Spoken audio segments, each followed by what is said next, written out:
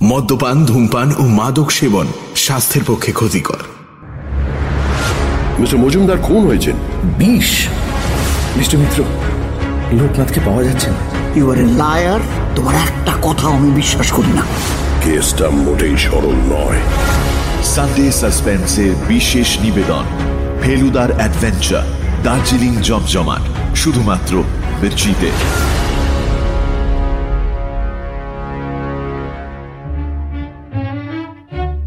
Radio মির্চির বিশেষ নিবেদন সত্যজিৎ রায়ের লেখা ফেলুদার রহস্য অ্যাডভেঞ্চার দার্জিলিং জমজমাট। সত্যজিৎ রায়, জন্ম 2রা মে 1921 সালে, মৃত্যু 1992 সালের 23 এপ্রিল। এই বছরই জন্ম শতবর্ষে পা দিলেন তিনি। বাংলা চলচ্চিত্র ও বাংলা সাহিত্যে তিনি ছিলেন এক বিরাট ব্যক্তিত্ব। একদিকে চলচ্চিত্র পরিচালনার জন্য যেমন পেয়েছেন honorary Oscar for lifetime achievement, অন্যদিকে তেমনি আমাদের উপহার দিয়েছেন ফেলুদা, প্রফেসর শঙ্কু, তারিণী খুড়োর মতো একের পর এক আশ্চর্য অসাধারণ সব চরিত্র। বইয়ের পাতায় ফেলুদার প্রথম আবির্ভাব 1965 সালে ফেলুদার গোয়েন্দাগিরি গল্পে। এরপর বাদশাহী আংটি, সোনার কেল্লা, গ্যাংটকে গন্ডগোল, জয় বাবা ভেলুনাথ, গোরস্থানে সাবধান ও ছিন্নমস্তার অভিশাপের মতো বেশ কিছু ফেলুদা রহস্য, উপন্যাস ও ছোট গল্প প্রকাশিত হয় 1966 থেকে 1978 পর্যন্ত।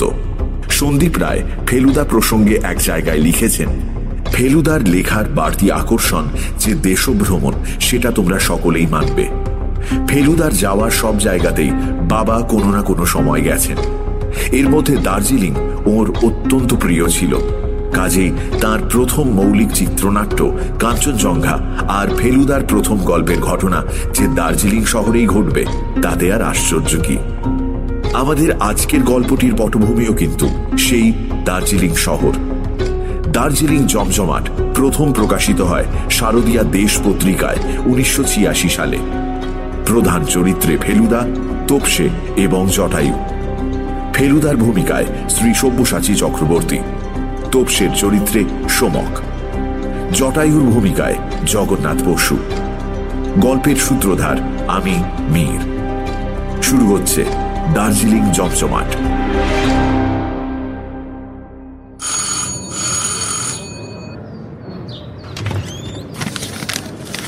সুখবর বলে মনে হচ্ছে। লালমোহনবাবু ঘরে ঢুকতেই ফেলুদা তাকে প্রশ্নটা করল। আমি নিজে অবশ্য সুখবরের কোনো লক্ষণ দেখতে পাইনি। ফেলুদা বলে চলল, দুবার পরপর বেল টেপা শুনেই বুঝেছিলাম আপনি কোনো সংবাদ দিতে ব্যগ্র। তবে সেটা সুসংবাদ না দুঃসংবাদ বুঝতে পারিনি। এখন স্পষ্ট বুঝছি সুসংবাদ। কি করে বুঝলেন? আমি তো হাসিনি।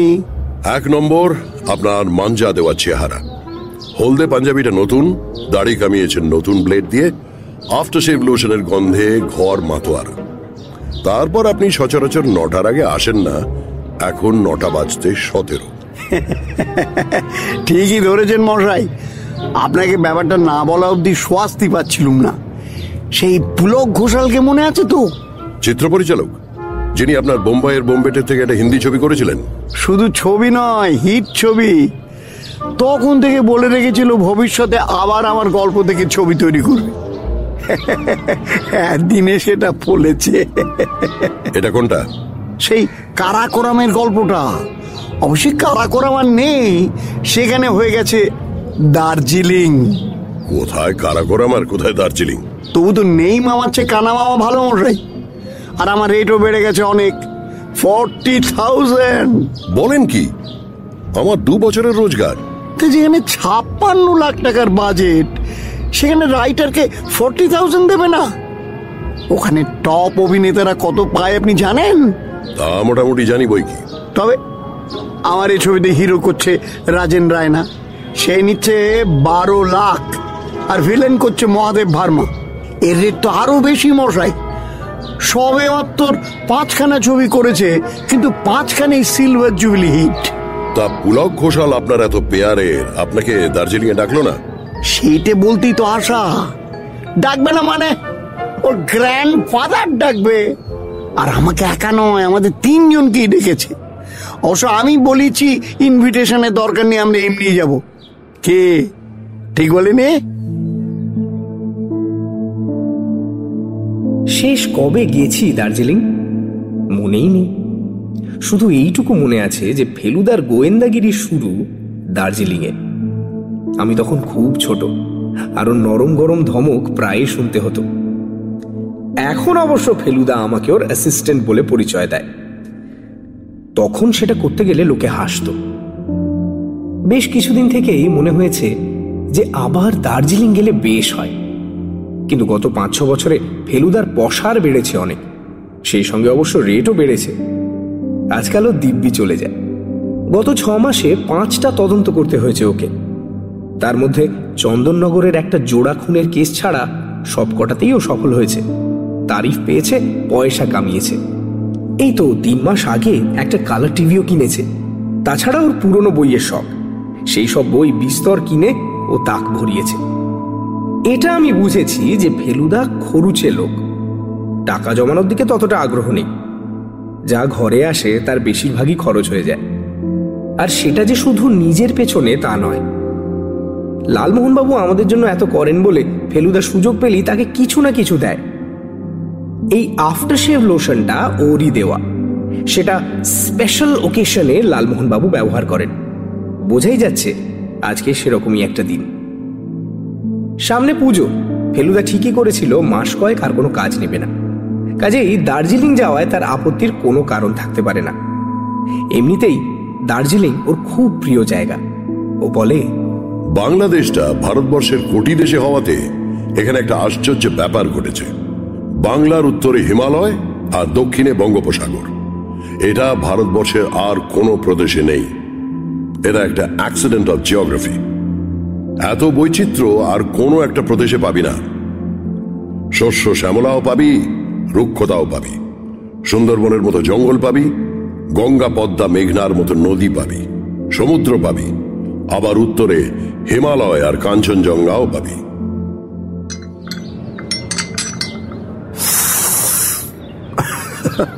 বরুণ মশাই যাবেন কিনা? শ্রীনাথের আনা গরম চায়ে চুমুক দিয়ে এক মুঠো চানাচুর মুখে পুরে বললেন লালমোহনবাবু। দাঁড়ান, আর একটা ডিটেল জেনে নিন। বলুন, কি জানতে চান? গেলে কবে যাওয়া? ওদের একটা দল অলরেডি দার্জিলিং পৌঁছে গেছে, তবে আগামী শুক্রবারের আগে তো কাজ শুরু হচ্ছে না। আজ হলো রবি। শুটিং দেখার ব্যাপারে আমার তেমন কোনো উৎসাহ নেই। কাজটা কি মাঠে ঘাটে হচ্ছে না বাড়ির ভেতর? বিরূপাক্ষ মজুমদারের নাম শুনেছেন? বেঙ্গল ব্যাংকের ম্যানেজিং ডিরেক্টর ছিলেন, এখন আর নেই। একটা মাইল্ড সেরিব্রাল স্ট্রোকের পর 52 বছর বয়সে রিটায়ার করেন। তাছাড়া ওর তো আরো অনেক গুণপনা আছে। ভদ্রলোক স্পোর্টসম্যান ছিলেন তো। আরে এককালে ভারতবর্ষের বিলিয়ার্ড চ্যাম্পিয়ন ছিলেন। শিকারও করতেন বোধহয়। ওর একটা শিকার কাহিনী একটা পত্রিকায় পড়েছি। খুব বড় ফ্যামিলির ছেলে মশাই। এর পূর্বপুরুষ পূর্ববঙ্গে নয়নপুরের জমিদার ছিলেন। দার্জিলিং ওদের একটা পুরনো বাড়ি আছে, একতলা বাংলো টাইপের ছড়ানো বাড়ি, 16টা ঘর। বিরূপাক্ষ মজুমদার রিটায়ার করার পর সেখানে গিয়ে থাকেন। ওদের বাড়ির 2খানা ঘরে কিছু শুটিং হবে, পারমিশন হয়ে গেছে। বাকি শুটিং বাইরে নানান জায়গায় ছড়িয়ে ছিটিয়ে। এরা মাউন্ট এভারেস্ট হোটেলে রয়েছে। আমরা অন্য কোনো হোটেলে গিয়ে থাকতে পারি। সেই ভালো। ফিল্ম পার্টির সঙ্গে অতিরিক্ত মাখামাখিটা আমার পছন্দ হয় না।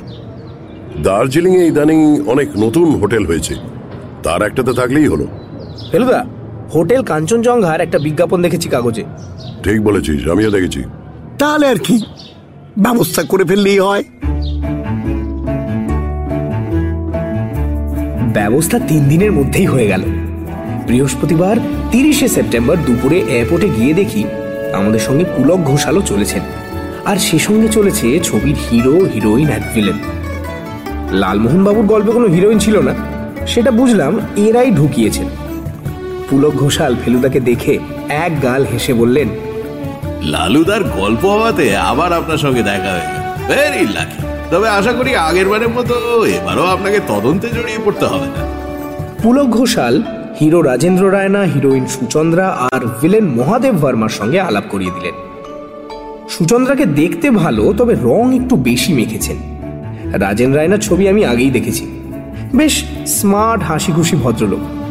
একটু দাঁড়িয়ে আছে, বেশ ছোট করে আর যত্ন করে ছাঁটা, লম্বায় ফেলুদারই মতো, আর শরীরটাকেও বেশ ফিট বলেই মনে হলো। ইনি নবাগত হলেও বয়স অন্তত 40 তো হবেই, তবে সেটা মেকআপ নিলে ক্যামেরায় আর ধরা পড়বে বলে মনে হয় না। লালমোহনবাবু ওর হিরো প্রখর রুদ্রের যে বর্ণনা দিয়েছেন, লম্বায় 6.5 ফুট, 50 ইঞ্চি ছাতি, খাঁড়ার মতো নাক, চোখ দেখলে মনে হয় যেন আগুন জ্বলছে, সেরকম চেহারার কোনো অভিনেতা কোনো দেশে আছে বলে আমার জানা নেই। আমার সবচেয়ে ইন্টারেস্টিং লাগলো মহাদেব বর্মাকে। ইনি হলেন যাকে ইংরেজিতে বলে পালিশ করা ভিলেন। চোখ দুটো ঢুলু ঢুলু, ঠোঁটের কোণে মৃদু হাসি, নাকের নিচে সরু চাড়া দেওয়া গোঁ। দেখে মনে হয় প্রয়োজনে খুন করতে কিছু মাত্র দ্বিধা করবেন না। তারপর দেখলাম ভদ্রলোক পারফিউম ব্যবহার করেছেন, তাতে বোঝা যায় ইনি শৌখিনও বটে। পারফিউম অবশ্য রাজেন্দ্র রায়নাও মেখেছেন, তবে তার গন্ধ অন্য। ফেলুদা পরে বলেছিল যে মহাদেব বর্মার সেন্টটা হচ্ছে ডেনিম, আর রায়নারটা হলো ইয়ার্ডলি ল্যাভেন্ডার। कृपया ध्यान दीजिए, कोलकाता से बागडोगरा जाने वाली विमान A7790 तकनीकी कारण से थोड़ी देर में रवाना होगी। এয়ারপোর্টে অ্যানাউন্সমেন্ট হলো যে বাগডোগরার প্লেন 1 ঘন্টা লেট আছে, তাই আমরা সকলেই রেস্টুরেন্টে চা কফি খেতে গেলাম। এই ব্যবস্থাটা অবশ্য পুলক ঘোষালই করলেন, আর আমরা তার অতিথি হয়ে গেলাম। রেস্টুরেন্টে মহাদেব বর্মার সঙ্গে ফেলুদার কথা হল। আমি ফেলুদার পাশেই বসেছিলাম, তাই সব কথাই শুনতে পেলাম। আপনি তো বোধহয় কয়েক বছর হলো এই লাইনে এসেছেন। হ্যাঁ, সবে 3 বছর হয়েছে। তার আগে ছিল ভ্রমণের নেশা। ভারতবর্ষের বহু জায়গায় ঘুরেছি, এমনকি বছর 5 আগে লে লাদাখ পর্যন্ত ঘুরে এসেছি। সেখান থেকে যাই কাশ্মীর। শ্রীনগরে একটা শুটিং হচ্ছিল, ওই ছবির পরিচালকের সঙ্গে তখন ঘটনাচক্রে আমার পরিচয় হয়। তিনি আমাকে ছবিটা অফার দেন। এখন অবশ্যই ফিল্ম ছাড়ার কথা ভাবাই যায় না। লালমোহনবাবু কিছুক্ষণ থেকেই উসকুস করছিলেন, এবার তার প্রশ্নটা করে ফেললেন। আপনি যে চরিত্রটা করছেন সেটা আপনার কেমন লাগলো? काफी जबरदस्त किरदार है, खासकर जब ওই হিরোইনকে ধরে আমি আমার মনোলগটা বলছি আর হিরো হাতে রিভলভার নিয়েও কিছু করতে পারছে না, ওই দৃশ্যটা বহুত জবরদস্ত। অবশ্য এমন কোনো দৃশ্য বইয়ে নেই। লালমোহনবাবুর মুখের হাসিটা তাই কেমন যেন শুকিয়ে গেল। এবার মহাদেব বর্মা ফেলুদাকে একটা প্রশ্ন করলেন। আচ্ছা, আপ তো জাসুস হ্যাঁ, তো গোয়েন্দারা তো শুনেছি একজন মানুষকে দেখেই তার বিষয়ে অনেক কিছু বলে দিতে পারেন। আপনি আমাকে দেখে কিছু বলুন তো দেখি। গোয়েন্দারা অবশ্যই জাদুকর নন। তারা যেটুকু বোঝেন তার কিছুটা পর্যবেক্ষণের জোরে আর কিছুটা মনস্তত্ত্বের সাহায্যে। এই দুটোর ভিত্তিতেই এইটুকু বলতে পারি যে আপনি কিছুটা নিরাশ বোধ করছেন। কেন? কারণ আপনি প্রায়ই কথা বলতে বলতে এদিক ওদিক দেখছেন, আর বেশ বুঝতে পারছেন যে এই লোকভর্তি রেস্টুরেন্টে আপনাকে অনেকেই চিনতে পারছে না। একটু আগে লক্ষ্য করলাম যে আপনি চারপাশে চোখ বুলিয়ে একটা দীর্ঘশ্বাস ফেললেন। অথচ হিরো রাজেন্দ্র রায়নাকে অনেকেই চিনেছে, অনেকেই এগিয়ে এসে তার অটোগ্রাফ নিয়েছে। আর শেষে দেখলাম আপনি আপনার কালো চশমাটা খুলে টেবিলের ওপরে রাখলেন, যদি তার ফলে কেউ চেনে। কিন্তু তাতেও কোনো ফল হলো না দেখে আপনি আবার চশমাটা পরে নিলেন। হ্যাঁ, বিলকুল সহি কাজ। বম্বেতে আমাকে পাবলিক প্লেসে দেখলে রীতিমতো হইচই পড়ে যায়। আপনাদের বাঙালিরা বোধহয় বেশি হিন্দি ছবি দেখেন। যথেষ্ট দেখেন, কিন্তু হয়েছে কি জানেন তো, আপনার 3খানা ছবি এখনো এখানে রিলিজ হয়নি। অবশ্যই আমি যে সিনেমার খুব খবর রাখি তা নয়, তবে আমার গল্পে যিনি ভিলেনের পাঠ করছেন তার বিষয়ে কদিনে কিছু খোঁজ খবর নিচ্ছিলাম ফিল্ম পত্রিকাগুলো থেকে। I see. যাই হোক মিস্টার মেটা, আপনার অবজারভেশন যে দারুণ শার্প, উস বারে মে মুঝে কোই শক নেই। ফেলুদার পর্যবেক্ষণ শক্তির পরীক্ষা অবশ্য দার্জিলিংয়ে খুব ভালোভাবেই হয়েছিল, কিন্তু সে কথা যাকে বলে যথাস্থানে বলবো। আপাতত প্লেন এসে গেছে, আমাদের ডাক পড়েছে, তাই উঠে পড়তে হলো। এখন সিকিউরিটি খুব কড়া। আমি জানি ফেলুদা তাই তার কোল্ড রিভলভারটা সুটকেসে চালান দিয়েছে। সেটা ইতিমধ্যে আমাদের অন্য মালের সঙ্গে প্লেনে উঠে গেছে। আজকাল ফেলুদার কোনো রিস্ক নেয় না। স্রেফ ছুটি ভোগ করতে গিয়েও তাকে এতবার তদন্তে জড়িয়ে পড়তে হয়েছে যে ও রিভলভার ছাড়া কোথাও যায় না। সিকিউরিটি থেকে লাউঞ্জে গিয়ে বসার 10 মিনিটের মধ্যেই ডাক পড়ল। नमस्कार, कृपया ध्यान दीजिए। कोलकाता से बागडोगरा जाने वाली विमान A7790 के सभी यात्रीगण से निवेदन है। আমরা তিনজন আর সেই সঙ্গে শুটিংয়ের দল প্লেনে গিয়ে উঠলাম। এখন আমরা সমতল ভূমিতে, কিন্তু আর মিনিট 5 মধ্যেই উঠে যাব 6000 ফুট উঁচুতে। অক্টোবরে দার্জিলিংয়ে বেশ ঠান্ডা, ভাবতেই মনটা নিচে উঠেছে। আমি যেন দেখতে পাচ্ছি যে সামনে অ্যাডভেঞ্চার আছে। যদিও সেটা ফেলুদাকে বলায় ও দাবড়ানি দিয়ে বলে দিল, তার কোনো ইঙ্গিত এখনো পর্যন্ত পাওয়া যায়নি, কাজেই তোর আশা সম্পূর্ণ ভিত্তিহীন। এরপরে আর আমি ভবিষ্যৎ নিয়ে কিছু বলতে চাই।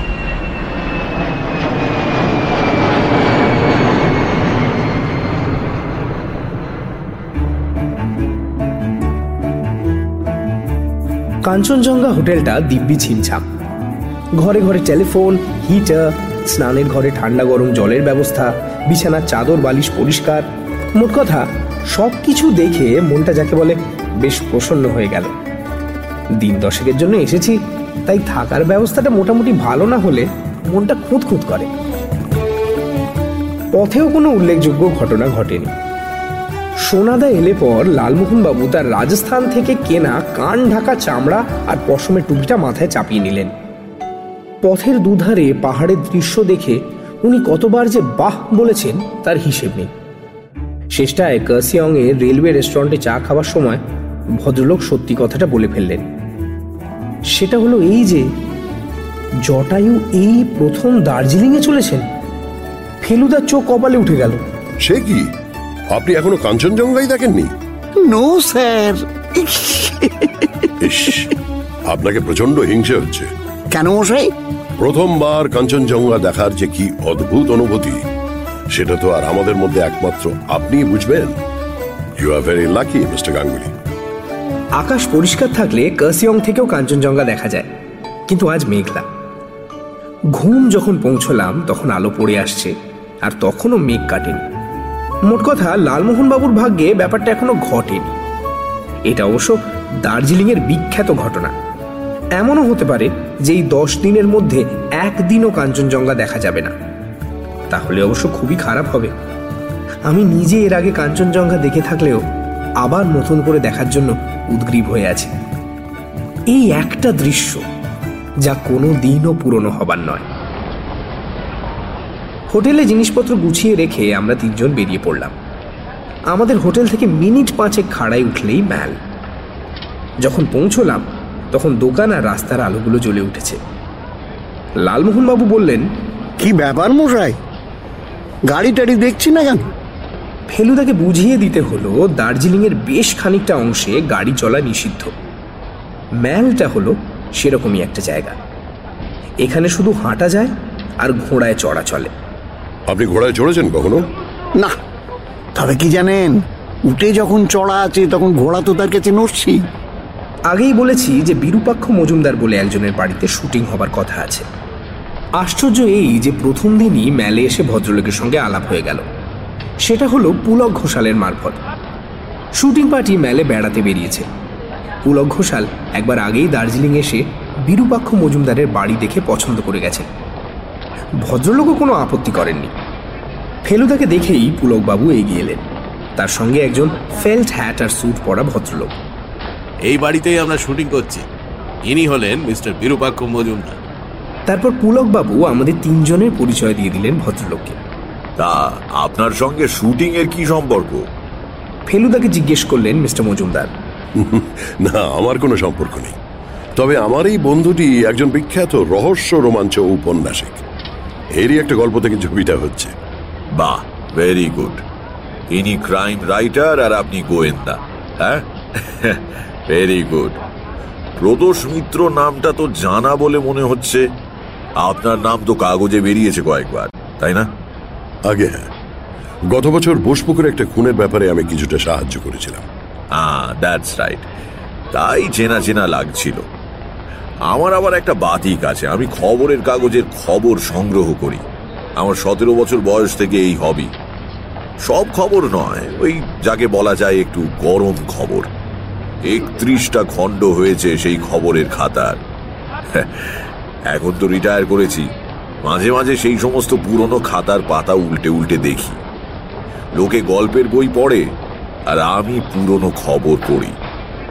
এখনো বেশি আমার একজন হেল্পার হয়েছে, রজত, আমার সেক্রেটারি। আমার কাটিংগুলো খাতায় সেঁটে দেয়।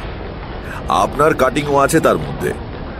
আমরা কথা বলতে বলতে এগিয়ে গিয়েছিলাম ম্যালের মুখে ফোয়ারাটা ছাড়িয়ে মেন রোডের দিকে। মিস্টার মজুমদার বললেন, আমার একটা ওষুধ ফুরিয়ে গেছে, কেনা দরকার, চলুন না ওই কেমিস্টের দোকানে। আমরা গিয়ে দোকানে ঢুকলাম। ভদ্রলোক ট্রফনেল নামে রাংতায় মোড়া 31টা বড়ি কিনলেন। বললেন, এটা হলো অ্যান্টি ডিপ্রেসেন্ট পিল, আমার 1 মাসের স্টক। রোজ একটি করে না খেলে আমার ঘুম হয় না। দোকান থেকে বেরিয়ে এসে ফেলুদা বলল, একদিন গিয়ে আপনার খাতাগুলো একটু দেখব। 100 বার। You are most welcome. এও আপনাকে দেখিয়ে দেব যে এখনো কিনারা হয়নি এমন পুরনো তদন্তের খবরও আমার খাতায় সাঁটা আছে। আমি বলছি প্রায় 20 বছর আগের কথা। খুব ইন্টারেস্টিং ব্যাপার তো। অবশ্যই আমার নিজের জীবনটাও কম ইন্টারেস্টিং নয়। এক এক সময় ইচ্ছে করে আত্মজীবনী লিখি, কিন্তু তারপরেই মনে হয় সবগুলো সত্যি কথা তো লিখতে পারবো না। আত্মজীবনী লিখতে গেলে কোনো কিছুই গোপন রাখা উচিত নয়, অন্তত আমার তাই বিশ্বাস। যাকে একদিন আসবেন। কোন সময় গেলে আপনার ব্যাঘাত হবে না? The best time is in the morning. আমি বিকেলে একটু ঘুরতে বেরোই। মাউন্ট এভারেস্ট হোটেল ছাড়িয়ে একটু গেলে বাঁয়ে একটা রাস্তা পাবেন, যেটা পাহাড়ের গা বেয়ে ওপরে উঠে গেছে। সেটা দিয়ে কিছু দূর গেলেই দেখবেন গেটে নয়নপুর ভিলা লেখা একটা বাগানে ঘেরা বাংলো। সেইটাই আমার বাড়ি। আসি তাহলে, গুড বাই। ভদ্রলোক হাত তুলে গুড বাই করে এগিয়ে গিয়ে একটা ঘোড়ায় চাপলেন। আসছি। সঙ্গে একজন সহিস। ফেলুদা বলল, রোগী মানুষ, খাড়াই ওঠা বারণ, তাই নিশ্চয়ই ঘোড়া ব্যবহার করেন। তবে বেশ লোক, তাতে সন্দেহ নেই। শুটিং পার্টির সকলে এ দোকান সে দোকান ঘুরে দেখছে। পুলকবাবু এগিয়ে এসে বললেন, মজুমদার মশাইকে কেমন লাগলো? খুব ভালো। অসুখ হলে কি হবে, এখনো বেশ তাজা আছেন। আর সব ব্যাপারে ইন্টারেস্ট। শুটিং এর বিষয়ে খুঁটিয়ে খুঁটিয়ে জিজ্ঞেস করছি। উনি ছাড়া আর কে থাকেন ওর বাড়িতে? ওর সেক্রেটারি আছে রজত বোস। এছাড়া জনাতিনেক চাকর, মালি আর সহিস আছে। ভদ্রলোক বিপত্নী। ও ছেলে আসছেন কলকাতা থেকে, অন্তত আসার তো কথা। একটি ছেলে, মেয়ে আছে 2টি, তাদের বিয়ে হয়ে গেছে, তারা কলকাতায় থাকেন। ভদ্রলোকের হবিটা কিন্তু খুব চিত্তাকর্ষক। কাটিং জমানোর কথা বলছেন? হ্যাঁ, অনেকটা আমাদের সিধু জ্যাঠার কথা মনে পড়ছে। আমারও যে মনে হয়নি তা নয়, তবে সিধু জ্যাঠা শুধু খুন খারাপির খবরই জমান না, ইন্টারেস্টিং খবর হলেই সেটা সেঁটে রাখেন। কথা আর বেশি দূর এগোলো না। পুলকবাবু বললেন, শুটিংয়ের অনেক তোড়জোড় আছে, এবার হোটেলে ফিরতে হবে। আগামীকাল নাকি খুব হালকা আউটডোরের কাজ রাখা হয়েছে। তার পরদিন থেকে আর্টিস্ট নিয়ে কাজ শুরু হবে, আর প্রথমেই বিরূপাক্ষ মজুমদারের বাড়িতে কাজ। পুলক ঘোষাল সমেত ফিল্মের দল চলে যাওয়ার পর আমরা ম্যালের কাছেই কেভেন্টার্সের দোকানের খোলা ছাদে বসে হট চকলেট খেলাম। লালমোহনবাবু খুব তৃপ্তি সহকারে চকলেট চুমুক দিয়ে বললেন, মশাই, আমার মন কিন্তু একটা কথা বলছে। কি বলছে? বলছে এ যাত্রা বৃথা যাবে না। বৃথা কেন যাবে? দার্জিলিং এ এসেছি চেঞ্জে, এমন চমৎকার ক্লাইমেট, বৃথা কখনো যেতে পারে? পলিউশন ফ্রি আবহাওয়া, শরীর স্বার্থে বাধ্য। আমি সেদিক দিয়ে বলছি না। তবে কোন দিক দিয়ে বলছেন? আমি আপনার পেশার কথা ভাবছি। আমার পেশা? আমার মন কেন জানি বলছে যে আপনাকে কাজে লেগে পড়তে হবে। ফেলুদা একটা চারমিনার ধরা বলল, আসলে মুশকিলটা করছে আমার পেশা নয়, আপনার পেশা। আপনার স্বভাবই হলো অলিতে গলিতে রহস্যের গন্ধ পাওয়া। অবশ্যই যদি তেমন কিছু ঘটেই বসে, গড ফরবিড, তাহলে ফেলুমিত্তির হাত গুটিয়ে বসে থাকবে না, এটা জোর দিয়ে বলতে পারি। এই তো চাই, এই তো ABCDর পক্ষে সবচেয়ে উপযুক্ত মনোভাব। এইখানে বলে রাখি, ABCD হলো ফেলুদাকে দেওয়া লালমোহন বাবুর খেতাব। এর মানে হলো এশিয়াজ ব্রাইটেস্ট ক্রাইম ডিটেক্টর। কাজেই উনি ফেলুদাকে মাঝে মাঝে ABCD বলে সম্বোধনও করে বসেন। আমি জানি না, কিন্তু বিরূপাক্ষ মজুমদারের সঙ্গে যেটুকু আলাপ হলো তাতে আমারও ভদ্রলোককে বেশ রহস্যজনক চরিত্র বলে মনে হলো। বছরের পর বছর প্রায় একাই দার্জিলিংয়ে পড়ে আছেন। খাতায় গরম গরম খবর সাঁটছেন আর পুরনো খবর পড়ে দেখছেন। অবশ্য তার মানেই যে তাকে ঘিরে কোনো ক্রাইম ঘটবে সেটা ভাবার কোনো যুক্তি নেই। আসল কথাটা কি জানেন? ফেলুদা চেঞ্জে গেলেও সেখানে শেষ পর্যন্ত তাকে গোয়েন্দার ভূমিকা নিতে হয়। এটা এতবার দেখেছি যে মন বলছে এবারও সেটা না হয়ে যায় না। দেখা যাক কপালে কি আছে। সাবলাইম কথাটা লালমোহন বাবুকে এই প্রথম ব্যবহার করতে শুনলাম। অবশ্য শুধু সাবলাইম নয়, তার সঙ্গে স্বর্গীয়, হেভেনলি, অপার্থিব, অনির্বচনীয় ইত্যাদি বিশেষণ ব্যবহার করে এথিনিয়াম স্কুলের কবি মাস্টার বৈকুণ্ঠ মল্লিকের লেখা একটি 6 লাইনের কবিতা আবৃত্তি করে ফেললেন ভদ্রলোক। ঘটনা আর কিছুই না। দ্বিতীয় দিন ভোরে উঠে ভদ্রলোক তার ঘরের জানলায় দাঁড়িয়েই দেখেন যে সামনে কাঞ্চনজঙ্ঘা দেখা যাচ্ছে, আর তাতে সবে সূর্যের গোলাপি রঙের ছোপ পড়তে শুরু করেছে। সঙ্গে সঙ্গে ভদ্রলোক আমাকে ঘুম থেকে তুলে এনে তার পাশে দাঁড় করালেন। বললেন, এই জিনিস কারোর সঙ্গে শেয়ার না করলে মজাই নেই। আর তারপরেই বিশেষণের তোড়, আর সবশেষে উদাত্ত কণ্ঠে আবৃত্তি করা কবিতা। ওই কাঞ্চনজঙ্ঘে দেখেছি তোমার রূপ উত্তরবঙ্গে, মুগ্ধ নেত্রে দেখি মোরা তোমার এ প্রভাতে, সাজেতে আর এক রূপ ভুল নেই তাতে, তুষার ভাস্কর্য তুমি মোদের গৌরব, সবে মিলে তোমারে করি মোরা স্তব। আবৃত্তি শেষ করে দম নিয়ে বললেন, সম্বোধনে আকার টেকার হয়ে যায়, সেটাকে কিভাবে কাজে লাগিয়েছেন কবি দেখছো তাপেশ? আমি মাথা নেড়ে বললাম, হ্যাঁ দেখলাম। যদিও সংস্কৃত ব্যাকরণটা ভালো জানা নেই বলে ভদ্রলোক ঠিক বলছেন না ভুল বলছেন সেটা বুঝতে পারলাম না। এটাই তো গ্রেট পোয়েটের লক্ষণ। ফেলুদাও অবশ্য কাঞ্চনজঙ্ঘা দেখেছিল, তবে সেটা হোটেলের বাইরে থেকে। ও ভোরে উঠে যোগব্যায়াম সেরে আমি ওঠার আগেই বেরিয়ে পড়েছিল। তারপর ম্যাল থেকে অবজারভেটরি হিলের চারদিকে চক্কর মেরে চায়ের ঠিক আগে ফিরে এসেছিল। বলল, যতবার কাঞ্চনজঙ্ঘা দেখি ততবার বয়সটা যেন কিছুটা কমে যায়। আর সবচেয়ে ভালো কথা, যেখানে সেখানে বাড়ি উঠে শহরটার অনেক ক্ষতি করলেও অবজারভেটরি হিলের রাস্তাটার কোনো পরিবর্তন হয়নি। আমারও আজ প্রথম মনে হলো যেন আমার জন্ম সার্থক। যাক, এত গাঁজাখুরি গল্প লিখেও যে আপনার সূক্ষ্ম অনুভূতিগুলো টিকে আছে সেটা জেনে খুব ভালো লাগলো। আমরা হোটেলের ডাইনিং রুমে ব্রেকফাস্ট করছিলাম। ফেলুদা কাঁটা দিয়ে অমলেটের খানিকটা অংশ মুখে পুরে দিয়ে বলল, আজ সকালে একবার মজুমদার মশাইয়ের ওখানে যাবার ইচ্ছে আছে। কাল থেকে ওর বাড়িতে শুটিং আরম্ভ হয়ে যাবে, তখন বড্ড ভিড়। আজ মনে হয় নিরিবিলি বসে একটু কথা বলা যাবে। এমন লোককে কাল্টিভেট করাটা আমি কর্তব্যের মধ্যে ধরি। আমরা 8:30টায় বেরিয়ে পড়লাম। ম্যাল থেকে নেমে দাস স্টুডিও আর কেভেন্টারের পাশ দিয়ে নেহেরু রোড ধরে সোজা 3/4 মাইল গেলে মাউন্ট এভারেস্ট হোটেল। সেটা ছাড়িয়ে গেলেই আমরা পাবো মিস্টার মজুমদারের বাড়ির রাস্তা। সেই রাস্তা ধরে কিছু দূর উঠতেই একজন বাঙালি ভদ্রলোককে জিজ্ঞেস করতে উনি বলে দিলেন যে আর মিনিট খানেক হাঁটলেই আমরা নয়নপুর ভিলাতে পৌঁছে যাব। বাড়ি খুঁজে পেতে কোনো অসুবিধেই হলো না। লাল টালির ছাদওয়ালা কাঠের বাংলো বাড়ি, বেশ ছড়ানো। 3 দিকে ঘিরে রয়েছে সুন্দর বাগান, আর পেছনে পূব দিকে ঘন ঝাউবনের পরেই উঠেছে খাড়াই পাহাড়। বাগানে একটা মালি কাজ করছিল, সে আমাদের দেখেই এগিয়ে এলো। মিস্টার মজুমদার আছেন?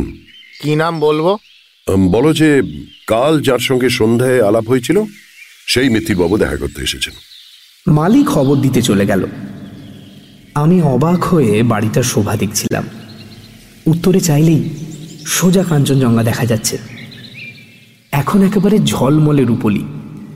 যিনি বাড়িটা বানিয়ে থাকুন তার রুচি তারিফ করতে হয়। মালির পেছন পেছন দেখি মিস্টার মজুমদার নিজেই বেরিয়ে এসছেন। গুড মর্নিং, আসুন আসুন, ভেতরে আসুন।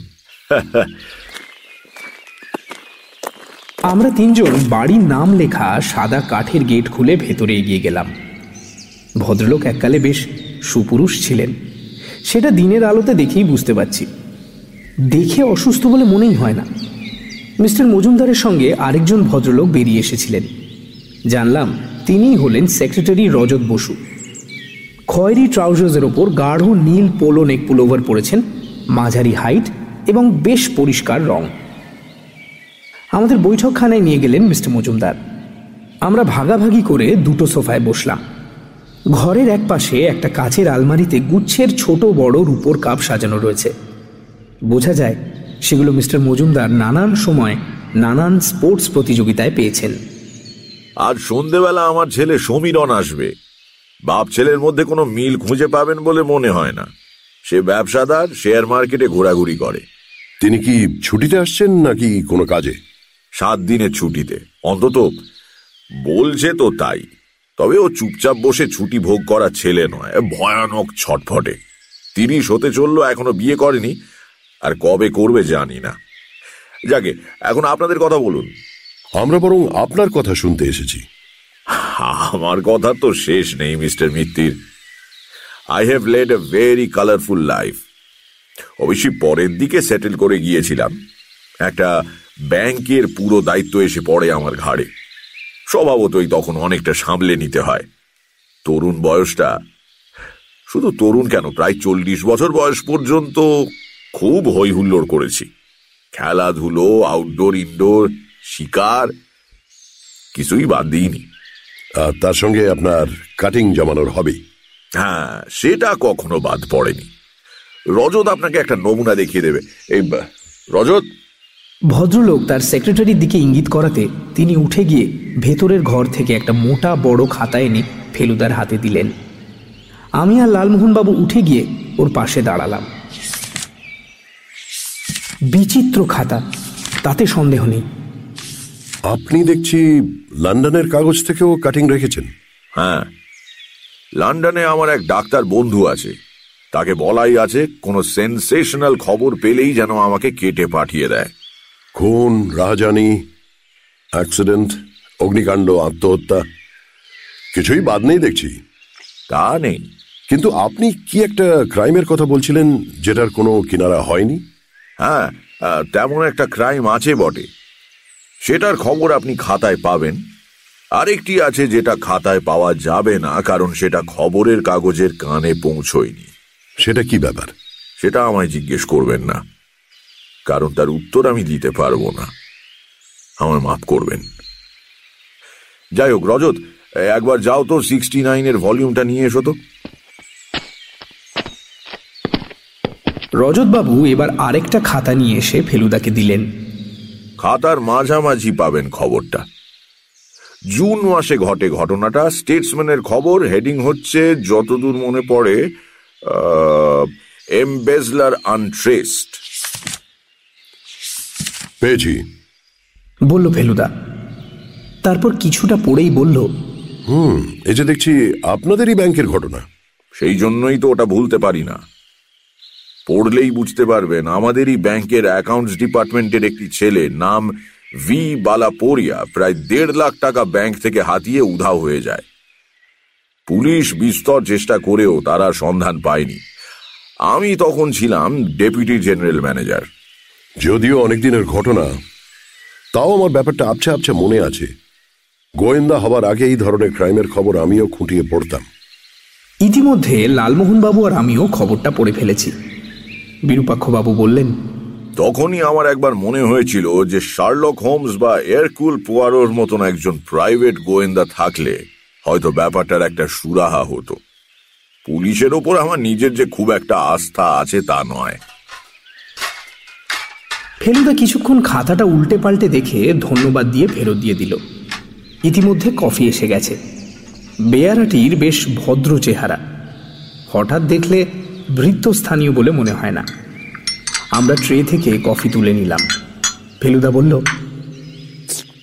বাইরে আপনার ঘোড়াটা দেখলাম, আপনি বুঝি ওটাতেই চলাফেরা করেন? চলাফেরা মানে আমি শুধু বিকেলে একবার বেরোই, বাকি সময়টা আমি বাড়িতেই থাকি। আমার অভ্যেসগুলো ঠিক সাধারণ মানুষের মতো নয়। রিটায়ার করার পর থেকে আমার রুটিনটা একটা অদ্ভুত চেহারা নিয়েছে। আমার ইনসমনিয়া আছে, সে কথা আগেই বলেছি আপনাকে।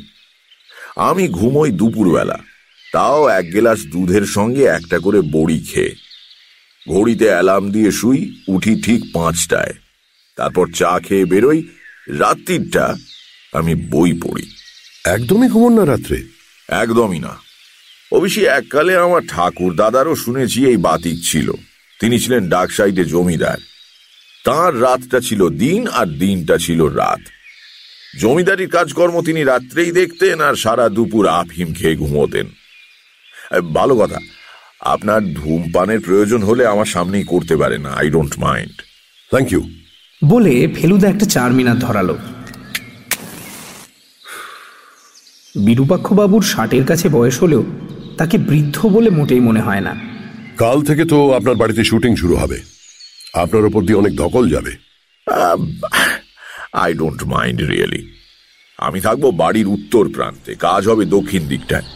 পরিচালক ভদ্রলোকটিকে বেশ ভালো লাগলো, তাই আর না করলাম না।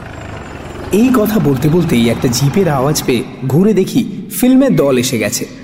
বাগান পেরিয়ে দরজার মুখে এসে টোকা মারলেন পরিচালক পুলক ঘোষাল। হ্যাঁ, come in sir. Pulak Ghoshal এসে ঢুকলেন, তার পেছনে মহাদেব ভার্মা আর রাজেন রায়না। আমরা শুটিংয়ে বেরোচ্ছি বললেন পুলক বাবু। তাই ভাবলাম একবার আপনার সঙ্গে দেখা করে যাই। কাল থেকে তো আপনার এখানেই কাজ। তাছাড়া এই দুটি অভিনেতার সঙ্গে আপনার আলাপও হয়নি। ইনি হলেন ছবির নায়ক রাজেন রায়না, আর ইনি হলেন ভিলেন মহাদেব ভার্মা। বসুন বসুন বসুন। আর যখন এলেন তখন একটু কফি খেয়ে যান। না স্যার, আজ আর বসবো না। কাল থেকে তো প্রায় সারাটা দিনই এখানেই থাকতে হবে। ভালো কথা, আপনার সেক্রেটারি বলছিলেন আপনি নাকি দুপুরটা ঘুমোন। তা দুপুরে তো আমাদের কাজ হবে। এ বাড়ি থেকে একটু দূরে আমাদের জেনারেটর চলবে, তাতে আপনার ব্যাঘাত হবে না তো? মোটেই না। আমি দরজা জানলা ভেজিয়ে পর্দা টেনে শুই, বাইরের কোনো আওয়াজ ঘরে ঢোকেই না। লক্ষ্য করছিলাম ভদ্রলোক কথা বলার সময় রায়না আর ভার্মার দিকে তীক্ষ্ণ দৃষ্টি দিয়ে দেখছেন। বললেন, যাক, এবার তাহলে বলতে পারবো যে ফিল্ম স্টারের সঙ্গে আলাপ হয়েছে। একদিন এই সৌভাগ্যটা হয়নি। এবার পুলক ঘোষাল লালমোহন বাবুর দিকে ফিরলেন। আমার মেমারি খুব শার্প লালুদা। আমার স্পষ্ট মনে আছে 1970-তে গড়পাড়ে ফ্রেন্ডস ক্লাবে ভূষণ্ডির মাঠ প্লে হয়েছিল সরস্বতী পুজো। আপনার মনে পড়ছে? বিলক্ষণ। আপনি তাতে নদু মল্লিকের পাঠ করেছিলেন, মনে আছে? বাবা, সে কি ভুলতে পারি নাকি? পাখওয়াজের বোলটা পর্যন্ত এখনো মনে আছে। ধা ধা ধিনতা কর্তাকে, গিন্নি ঘা দেন কর্তাকে। ওহ, সে কি ভোলা যায়? জীবনে আমার প্রথম এবং শেষ অভিনয়। না না, শেষ নয়। মানে? এখানকার বেঙ্গলি ক্লাব আমাদের ডুবিয়েছে। বলেছিল 2-1টা ছোট পার্টের জন্য লোক দেবে। এখন বলছে তারা কলকাতায় চলে গেছে ছুটিতে। বিশেষ করে একটা পার্ট, বুঝেছেন লালুদা, ভিলেনের রাইট হ্যান্ড ম্যান। কে? অগরচাঁদ বাটলিওয়ালা? হ্যাঁ দাদা। কিন্তু তার তো বেশি কিছু করার নেই, শুধু 2টো মাত্র সিন। সেই 2টো সিন আমাদের একটু উদ্ধার করে দিতে হবে দাদা। কথা খুব কম। আজ বিকেলে গিয়ে আপনাকে ডায়লগ দিয়ে আসবো। এই কাজটা কাইন্ডলি আপনি করে দিন। সব শুদ্ধ 3 দিনের কাজ। আমরা কিন্তু আর 10 দিন মাত্র আছি। 1 উইকের মধ্যে আপনার কাজ শেষ করে দেবো। কিন্তু এই চেহারা নিয়ে কি করে? আপনাকে মেকআপ দেবো, ফ্রেঞ্চ কাট দাড়ি আর একটা পরচুলা, ফার্স্ট ক্লাস মানাবে। क्या भाई महादेव, मेरा चॉइस में कुछ गलती है? আরে নেই নেই ভাই, বললেন মহাদেব ভার্মা। আপনার সিগার খাওয়ার অভ্যেস আছে, মানে চুরুট? ধূমপান করতুম এককালে, কিন্তু ছেড়ে দিয়েছি। সিগারেট 10 বছর হলো ছেড়ে দিয়েছি। তাতে কি হলো? আর হ্যাঁ, চোখে একটা কালো চশমা। বেশ বুঝতে পারছিলাম যে লালমোহন বাবু ব্যাপারটাতে ক্রমেই মেতে উঠছিলেন। এবার বললেন, ওকে, যখন এত করে বলছো তখন না করব না। আমার নিজের গপ্পে একটা গেস্ট অ্যাপিয়ারেন্স থাকলে মন্দ কি? কিন্তু একটা কথা, কি? আমার নামের পাশে যেন লেখা থাকে। পেশাদারি অভিনেতা হতে আমি নারাজ, হলে অ্যামেচার, না হলে নয়। ঠিক আছে? ওকে। এই সুযোগে আমিও একটা ব্যাপার সেরে নিলাম। পুলক ঘোষালকে জিজ্ঞেস করলাম, আমি শুটিং দেখতে আসতে পারি তো? 100 বার ভাই, 100 বার। পুলক ঘোষালের দল তাদের কথা সেরে শুটিংয়ের তোড়জোড় করতে চলে গেল। আমাদেরও কফি খাওয়া শেষ, তাই আমরাও আর বসলাম না। ফেলুদাই প্রথমে উঠে পড়ে বলল, আজ তাহলে আসি? হ্যাঁ। ভদ্রলোক যেভাবে প্রশ্নটা করলেন তাতেই বুঝতে পারলাম তিনি কোনো একটা কারণে অন্যমনস্ক হয়ে পড়েছেন।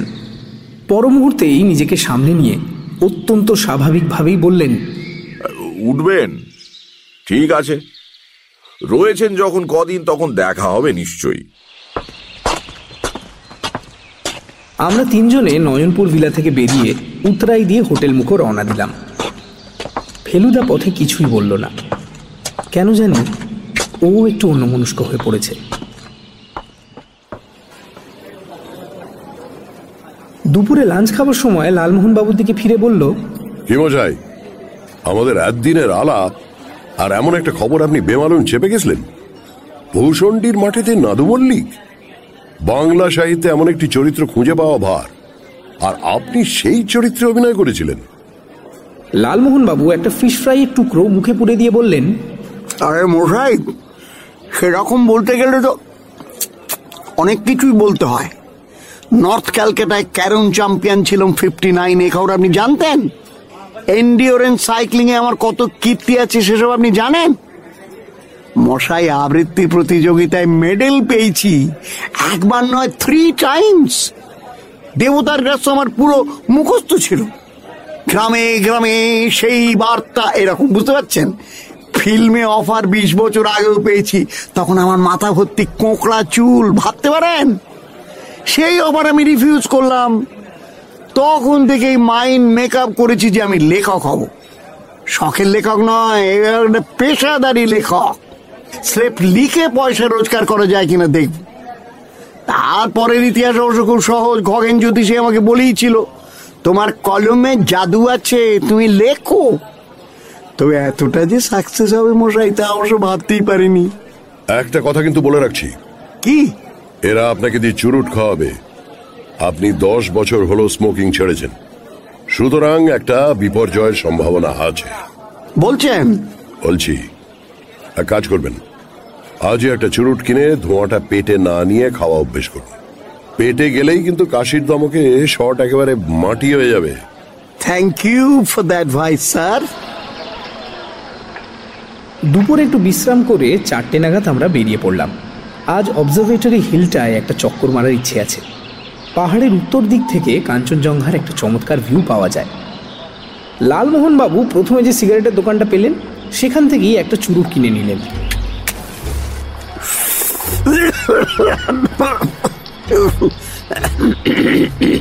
প্রথম টানে ধোঁয়া পেটে চলে গিয়ে সত্যি একটা বিপর্যয় হতে যাচ্ছিল, কিন্তু ভদ্রলোক সেটা কোনো মতে সামলে নিয়ে তারপর থেকে খুব সাবধানে ধোঁয়া টানা মাত্র সেটা ছেড়ে দিতে লাগলেন।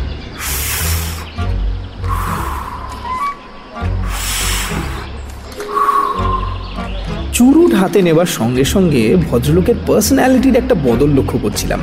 বেশ একটা মিলিটারি মেজাজ, জুতোর গোড়ালি দিয়ে শব্দ তুলে হাঁটা, ঠোঁটের কোণে একটা মৃদু হাসি নিয়ে এদিক ওদিক যাওয়া। বুঝলাম ভদ্রলোক অঘোরচাঁদ বাটলিওয়ালার চরিত্রে অভিনয় করতে করতে চলেছেন।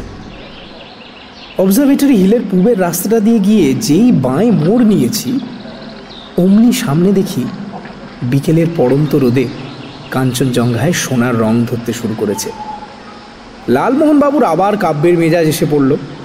ওই কাঞ্চনজঙ্ঘে যাই হোক বলে আর বাকি কবিতাটা বললেন না। আমরা পুরো পাহাড়টা চক্কর দিয়ে আবার যখন ম্যালে ফিরে এলাম তখন 5টা বেজে গেছে। সূর্য পাহাড়ের পেছনে চলে গেছে। পূবে জালা পাহাড় রোডের দিকে চেয়ে দেখি ঘোড়া স্ট্যান্ডের সামনে দিয়ে শুটিংয়ের দল মালপত্তর কাঁধে নিয়ে ফিরছে এবং তার পেছনে লোকের ভিড়। এ ভিড় মোটামুটি ভদ্র, বেশি উৎপাত করবে বলে মনে হলো না। রায়না আর ভার্মা দুজনকেই কিছু অটোগ্রাফে সই দিতে হলো, সেটা দেখলাম। তারপর দলটা বাঁয়ে নেহরু রোড ধরে বোধহয় সোজা হোটেলের দিকে চলে গেল। Good evening. ঘোড়ার পিঠে বিরূপাক্ষ মজুমদার আমাদের দেখে নেমে এলেন। একটা কথা আজ সকালে আপনাকে বলা হয়নি। মিস্টার মজুমদার ফেলুদাকে উদ্দেশ্য করে গলাটা নামিয়ে কথাটা বললেন। তারপর আরো কাছে এগিয়ে এসে বললেন, এই খবরটা আমার মালির কাছ থেকে শোনা। কতদূর রিলায়েবল সেটা বলতে পারবো না। কদিন থেকেই নাকি একটি লোককে আমাদের গেটের বাইরে বাড়ির আশপাশে ঘোরাফেরা করতে দেখা যাচ্ছে। লোকটার কোনো বর্ণনা দিয়েছে? বলছে তো মাঝারি হাইট, রংটাও মাঝারি, খোঁচা খোঁচা দাঁড়িয়ে আছে।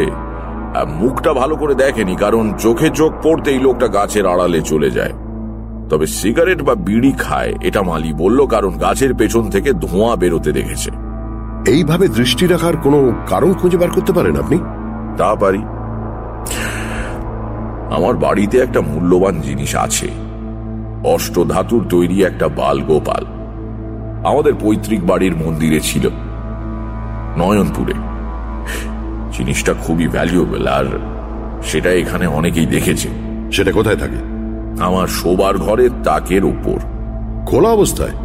আমি তো রাত্রে জেগেই থাকি, আর আমার সঙ্গে রিভলভার থাকে, কাজেই চোর বিশেষ কিছু করতে পারবে না। আর কোনো কারণে লোক হানা দিতে পারে? আমি এটুকু বলতে পারি যে আমার অনিষ্ট করতে চাইবে এমন লোক থাকা অসম্ভব নয়। এটা কেন বলছি তার কারণ জিজ্ঞেস করবেন না। আমি শুধু এইটুকু জানতে চাই যে এর মধ্যে যদি কিছু ঘটে তাহলে আপনার সাহায্য আশা করতে পারি তো? That goes without saying. তাহলেই নিশ্চিন্ত। এমন সময় একটি বছর 30-এর ভদ্রলোক আমাদের দিকে এগিয়ে এলেন। এসো সমীরণ, তোমার সঙ্গে আলাপ করিয়ে দিই। ইনি হচ্ছেন আমার একমাত্র পুত্র সমীরণ, আর ইনি প্রদোষ মিত্র, আর ইনি লালচাঁদ, লালমোহন, ওই গাঙ্গুলি তো আগে। হ্যাঁ। আর ইনি প্রদোষ বাবুর কাজিন। সমীরণ মজুমদার বেশ স্মার্ট দেখতে, তার উপর একটা গাঢ় লাল জার্কিন পরাতে আরো স্মার্ট দেখাচ্ছে। বললেন, আপনি তো বিখ্যাত ডিটেকটিভ। বিখ্যাত কিনা জানি না, তবে ডিটেকশন আমার পেশা বটে। আমি আবার খুব গোয়েন্দা কাহিনীর ভক্ত। আপনার সঙ্গে একদিন বসে কথা বলার ইচ্ছে রইল। নিশ্চয়ই। আজ একটু শপিংয়ে বেরিয়েছি, কাইন্ডলি এক্সকিউজ মি। সমীরণ বাবু চলে গেলেন। আমিও আসি, আবার দেখা হবে নিশ্চয়ই। Good bye. প্রয়োজনে টেলিফোন করতে দ্বিধা করবেন না। আমরা উঠেছি কাঞ্চনজঙ্ঘা হোটেলে। ইতিমধ্যে একটি অচেনা ছেলে এসে লালমোহন বাবুর হাতে একটা কাগজ ধরিয়ে দিয়ে গেছে। সেটা নাকি ওর আগামীকালের ডায়ালগ। মশাই, হিন্দি ডায়ালগ বাংলা অক্ষরে লিখে দিয়েছে, এতে সুবিধেই হলো। অনেক কথা আছে। 3.5 লাইন। হোটেলে ফিরে গিয়ে একবার দেবেন তো আমাকে ডায়ালগটা। আপনাকে একটু তালিম দিয়ে দেবো। আপনার হিন্দিতে বড্ড বেশি শ্যামবাজারের টান এসে পড়ে। আমরা গতকালের মতো আজকেও ফেরার আগে একবার ক্যাভেন্টাসের ছাতে গিয়ে বসলাম হট চকলেট খাবার জন্য। ঠান্ডাটা বেশ কনকনে, তারপর মেঘ নেই বলে শীত আরও বেশি। এর মধ্যেই অনেক তারা বেরিয়ে পড়েছে আকাশে, আর তার সঙ্গে আবছাভাবে দেখা যাচ্ছে ছায়াপথটা। আচ্ছা, এখানে বসতে পারি? আমরা 3 জন একটা টেবিলে বসেছিলাম। আমাদের পাশে একটা চেয়ার খালি ছিল। এবার দেখলাম একজন বছর 60-এর বাঙালি ভদ্রলোক সেটার পেছনে এসে দাঁড়িয়ে আমাদের দিকে হাসি হাসি মুখ করে চেয়ে আছেন। চোখে চশমা, কাঁচা পাকা মেশানো গোঁফ আর মাথার চুল। বসুন। আপনার পরিচয় আমার জানা আছে। আপনার একটা ছবি সমেত সাক্ষাৎকার বোধহয় একটা বাংলা পত্রিকায় বেরিয়েছিল বছরখানেক আগে। আগে হ্যাঁ। কিন্তু একে তো... ইনি ঔপন্যাসিক লালমোহন গঙ্গোপাধ্যায়। কিছু মনে করবেন না, এভাবে উড়ে এসে জুড়ে বসলাম। কিন্তু আজ আপনাদের দেখলাম আমার পাশের বাড়িতে ঢুকতে। আমি নয়নপুর ভিলার উত্তরের বাড়িটায় থাকি। বাড়িটার নাম দ্য রিট্রিট, আর আমার নাম হরিনারায়ণ মুখার্জি। নমস্কার। নমস্কার। আপনি কি কোনো তদন্তের ব্যাপারে এখানে এসেছেন? আগে না, এসেছি ছুটি কাটাতে। না মানে, বিরূপাক্ষ মজুমদারের বাড়িতে একজন গোয়েন্দা ঢুকছে দেখলে মনে হয়। কেন, উনি কি কোনো গোলমালে জড়িয়েছেন নাকি? ওর সম্বন্ধে 5 রকম গুজব শোনা যায় তো। ও তাই বলুন না, উনি কোনো গোলমালে জড়িয়েছেন বলে মনে হলো না। আর গুজবে কান দেওয়াটা আমি বাঞ্ছনীয় বলে মনে করি না। তা তো বটেই, তা তো বটেই। আমার মনে হলো ফেলুদা ইচ্ছে করেই মিস্টার মজুমদারের লেটেস্ট ব্যাপারটা চেপে গেল। ইনি কোথাকার কে তা কে বলতে পারে। আর ভদ্রলোক সত্যিই তো উড়ে এসে জুড়ে বসেছেন। मैं गोली से उड़ा देंगा, मैं गोली से उड़ा देंगा। ना হচ্ছে না হচ্ছে না হচ্ছে না। मैं गोली से, गोली मारो, गोली से उड़ा देंगा मैं হচ্ছে না হচ্ছে না হচ্ছে না। ক্যাভেন্টার্সের ছাতে আলো অল্পই, কিন্তু তার মধ্যেই দেখছিলাম লালমোহন বাবু পকেট থেকে তার কাগজটা বার করে ডায়ালগটা আউড়ে দেখছেন। তাহলে উঠি। হ্যাঁ, আলাপ করে খুব ভালো লাগলো। মনে হলো ভদ্রলোক এখানকার অনেক দিনের বাসিন্দা। সেটা আবার কি করে বুঝলেন মশাই? আমাদের চেয়ে শীতটা বেশি সহ্য করতে পারেন। সুতির শার্টের ওপর একটা গরম চাদর জড়িয়ে বেরিয়ে পড়েছেন, পায়ে মোজাও পরেননি। ভদ্রলোককে একটু কাল্টিভেট করতে পারলে মন্দ হতো না। কেন? আজ জানান দিয়ে গেলেন যে ওর কাছে খবর আছে। কেন জানি না, হট চকলেটটা খেতে খেতে মনে হচ্ছিল ঘটনা যেভাবে এগোচ্ছে, যেসব লোকের সঙ্গে আলাপ করে যেসব খবর জানতে পারছি, তার থেকে একটা বিস্ফোরণ ঘটা খুব আশ্চর্য নয়, কিন্তু সেটা যে এত তাড়াতাড়ি ঘটবে সেটা ভাবতেই পারিনি।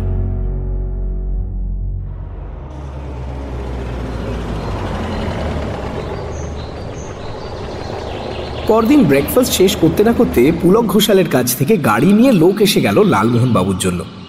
আগের দিন রাতে ফেলুদার কাছ থেকে তালিম নিয়ে লালমোহন বাবু তার 3.5 লাইন ডায়লগটা তৈরি করে নিয়েছিলেন। যে লোকটি তাকে নিতে এলো সে বাঙালি, নাম নীতিশ সোম। সে বলল আজ প্রথম দিন, তাই শুটিং আরম্ভ হতে হতে 12টা হবে, কিন্তু লালমোহন বাবুর মেকআপ আছে, তাই তাকে আগে প্রয়োজন। জামা কাপড়ের কথা পুলকবাবু আগেই বলে দিয়েছিলেন ফোন করে। লালমোহনবাবু নিজের কোট প্যান্টটাই পরবেন, তবে কি রঙের সেটা এখনো ঠিক হয়নি, তাই তিনি সঙ্গে যা এনেছেন সবই নিয়ে যেতে হবে। আমিও যেতে চাই শুনে নীতিশবাবু বললেন, তাহলে আপনি বরং 11টা নাগাদ আসবেন, ততক্ষণে আমাদের তোড়জোড় প্রায় শেষ হয়ে যাবে। তাছাড়া আজ তো মহরত, একটা ছোট্ট অনুষ্ঠান আছে, সেটা 11টা এলে দেখতে পাবেন। দুপুরের লাঞ্চটা না হয় আমাদের সঙ্গেই সেরে নেবেন, হোটেল থেকে প্যাকড লাঞ্চ আসবেন কিন্তু। 8:30টার মধ্যেই একটা সুটকেস নিয়ে জয় মা, চলি ফেলু বাবু, চলি ভাই তপেশ, চললুম। জয় মা জয় মা জয় মা বলে লালমোহন বাবু বেরিয়ে পড়লেন। আমি আর ফেলুদা 9টা নাগাদ হোটেল থেকে বেরিয়ে পড়লাম। আজ আমরা একটু জালা পাহাড় রোড দিয়ে হাঁটবো। ফেলুদা বলল, দার্জিলিং এসে সকালটা হোটেলে বসে থাকার কোনো মানেই হয় না। আজকের দিনটাও রোদ ঝলমল, উত্তরে কাঞ্চনজঙ্ঘা মাথা তুলে দাঁড়িয়ে আছে। ম্যালের বেঞ্চিতে লোক ভর্তি, কারণ পুজোয় অনেক চেঞ্জের এসেছে। আমরা ঘোড়া স্ট্যান্ড ছাড়িয়ে জালা পাহাড় রোড দিয়ে হাঁটতে লাগলাম। ফেলুদা সিগারেট খাওয়া অনেক কমিয়ে দিলেও ব্রেকফাস্টের পর একটা না খেয়ে থাকতে পারে না। একটা 4 মিনিট ধরিয়ে দৃশ্য দেখতে দেখতেই আমাকে জিজ্ঞেস করলো, হালচাল কিরকম বুঝছিস? এখন পর্যন্ত তো বিরূপাক্ষ মজুমদারকেই সবচেয়ে ইন্টারেস্টিং লোক বলে মনে হচ্ছে। সেটা ঠিক, অবশ্যই তার একটা কারণ হচ্ছে যে একমাত্র এই ভদ্রলোক সম্বন্ধেই আমরা বেশ কিছু তথ্য জেনেছি, আর সেগুলো খুবই ইন্টারেস্টিং। যে লোক দিনে ঘুমোয় আর রাতে জাগে, যে লোক গরম গরম খবর কাগজ থেকে কেটে খাতায় সেঁটে রাখে, যে বলে যে তার জীবনে একটা রহস্য আছে কিন্তু সেটা সে প্রকাশ করতে চায় না, আর যে একটা মহামূল্য জিনিস সিন্ধুকে না রেখে তার ঘরের তাকে রাখে, তাকে কোনো মতেই স্বাভাবিক মানুষের পর্যায়ে ফেলা চলে না। ওর ছেলে তো প্রায় কথাই বললেন না। হ্যাঁ, আমার কাছে ভদ্রলোককে বেশ রহস্যজনক বলে মনে হলো। ভাবটা যেন বেশি কথা বললে কোনো রহস্য প্রকাশ পেয়ে যাবে, তাই সামনে চলছে। আর রজতবাবু? তোর কি মনে হলো? মনে হলো যে লোকটা চোখ খারাপ কিন্তু চশমা নেয়নি, একটা মোড়ায় ধাক্কা খেলেন, দেখলে না? এক্সেলেন্ট, একদম ঠিক বলেছিস। চশমাটা হয়তো ভেঙেছে, আর মাইনাস পাওয়ার তাতে সন্দেহ নেই, অর্থাৎ দূরের জিনিস দেখতে পায় না, কাছের জিনিস পায়। তা না হলে ঠিক ঠিক খাতাগুলো আনতে পারতো না। আর বম্বের হিরো আর ভিলেন? তোর কি মনে হয়? আজকে তোর পরীক্ষাই হোক। কাল একটা অদ্ভুত জিনিস লক্ষ্য করলাম। কি? লালমোহন বাবু যখন নাদু মল্লিকের পাখোয়াজের বলটা বলছিলেন, তখন রায়না আর বার্মা দুজনের ঠোঁটের কোণেই হাসি দেখা দিল। এটাও দুর্দান্ত বলেছিস। তার মানে ওরা বাংলা জানে নিশ্চয়ই। আসলে বম্বের ফিল্ম জগতে এত বাঙালি কাজ করে যে বাংলাটা অল্প বিস্তর অনেকেই বুঝতে পারে। বলতে না পারলেও। ওদের দুজনকে দেখে মিস্টার মজুমদার একটু অন্যমনস্ক হয়ে পড়েছিলেন, সেটা খেয়াল করেছিলেন? তা তো বটেই। অবশ্য মিস্টার মজুমদারের মনটা যেন মাঝে মাঝেই অন্যদিকে চলে যায়, তাই না? হ্যাঁ, লোকটা সবসময় যেন কিছু একটা ভাবছে। সেটা হয়তো বোঝা যাবে ওর সম্বন্ধে গুজবটা কি সেটা জানলে। আমরা প্রায় 1.5 ঘন্টা ঘোরার পর হোটেলে ফিরলাম। ফেলুদা বলল, তুই আজ মনের আনন্দে শুটিং দেখিস, আমার কথা চিন্তা করিস না। আমি ভাবছি একবার অবজারভেটরি হিলের মাথায় গুম্ফাটা দেখে আসবো।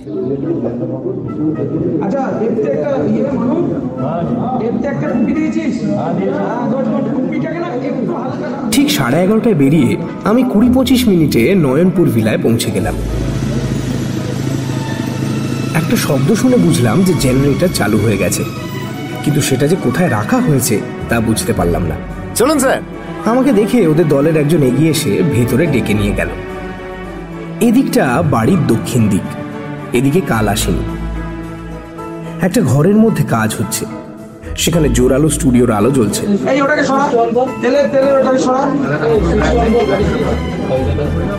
জানলা বন্ধ করে বাইরে থেকে দিনের আলোর আসার পথ বন্ধ করে দিয়েছে। বুঝলাম দৃশ্যটা বোধহয় রাতের দৃশ্য, যদিও তোলা হচ্ছে দিনের বেলা। কিন্তু আমাদের জটায়ু কোথায়? ওমা, ওই তো ভদ্রলোক। কিন্তু প্রথমে দেখে একেবারেই চিনতে পারিনি। দাঁড়িয়ে আর পরচুলায় চেহারা একেবারে বদলে গেছে। দিব্যি ভিলেন ভিলেন লাগছে ভদ্রলোককে। আমায় দেখতে পেয়ে চেয়ার থেকে উঠে এগিয়ে এসে বেশ ভারী কি চালে জিজ্ঞেস করলেন, কি মনে হচ্ছে? চলবে? চলবে মানে তো দৌড়বে, চেনাই তো যাচ্ছে না। দারুণ হয়েছে। আচ্ছা, আপনার কথাগুলো মনে আছে তো? আলবাত। ভীষণ কনফিডেন্সের সঙ্গে বললেন ভদ্রলোক। অন্য একটা সোফায় বসে মহাদেব ভার্মা তার গোফে চাড়া দিচ্ছিলেন। এবার পুলক ঘোষালের গলা পেলাম। লালুদা। লালমোহন বাবু তাড়াতাড়ি গিয়ে তার চেয়ারে বসলেন। আমি একটা সুবিধে জায়গা বেছে নিয়ে সেখান থেকে দাঁড়িয়ে দেখতে লাগলাম। পুলক ঘোষাল এবার লালমোহন বাবুর সামনে দাঁড়িয়ে হাত পা নেড়ে ব্যাপারটা বুঝিয়ে দিলেন।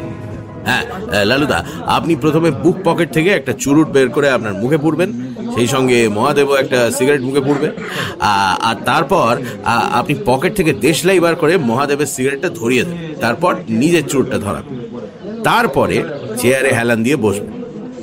তখন আমি ইয়েস বলবো, তাতে আপনি চুরুটের ধোঁয়া ছেড়ে আপনার প্রথম কথাটা বলবেন। এরপরেই শট শেষ। এই শটটা কিন্তু প্রধানত আপনারই শট। ক্যামেরা আপনারই মুখ দেখছে আর মহাদেবের দেখছে পিঠ, বুঝেছেন?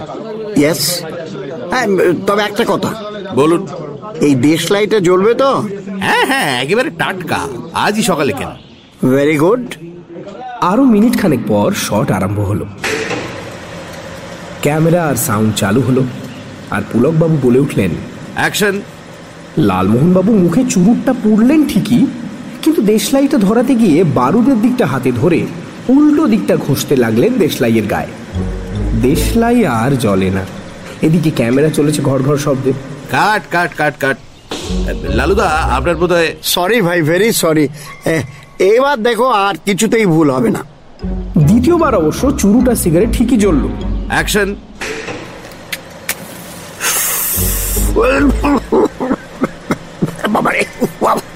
কিন্তু চুরুটে টানটা একটু বেশি মাত্রায় হওয়ায় জটায়ুর বিষম লেগে শটটা নষ্ট হয়ে গেল, আর পুলক ঘোষাল আবার চেঁচিয়ে বললেন, কাট কাট। 3বারের বার আর কোনো ভুল হলো না। ওকে বলে চেঁচিয়ে উঠলেন পুলক ঘোষাল, আর সকলে লালমোহন বাবুকে তারিফ করে হাততালি দিয়ে উঠল। আশ্চর্য এই যে আরো 5 ঘন্টা লালমোহন বাবুকে নিয়ে কাজ হলো, আর তার মধ্যে ভদ্রলোক একটাও ভুল করলেন না। এর মধ্যে অবশ্য ওনাকে 2বার বাথরুমে যেতে হয়েছিল। সেটা শীতের জন্য হতে পারে, আবার নার্ভাসনেসের জন্য হতে পারে। মোট কথা, পুলক ঘোষাল স্যাটিসফাইড। কাল আবার সেম টাইমে লোক যাবে কিন্তু। লোক যাওয়ার তো কোনো দরকারই ছিল না ভাই, আমি এমনি তো চলে আসতে পারতাম। না না, তা কি হয়? আমরা সকলের জন্যই লোক পাঠাই, ওটা আমাদের একটা নিয়ম। লালমোহন বাবুর মেকআপ তুলতে লাগলো 10 মিনিট। তারপর প্রোডাকশনের একটা জিপে করে আমরা আমাদের হোটেলে ফিরে এলাম।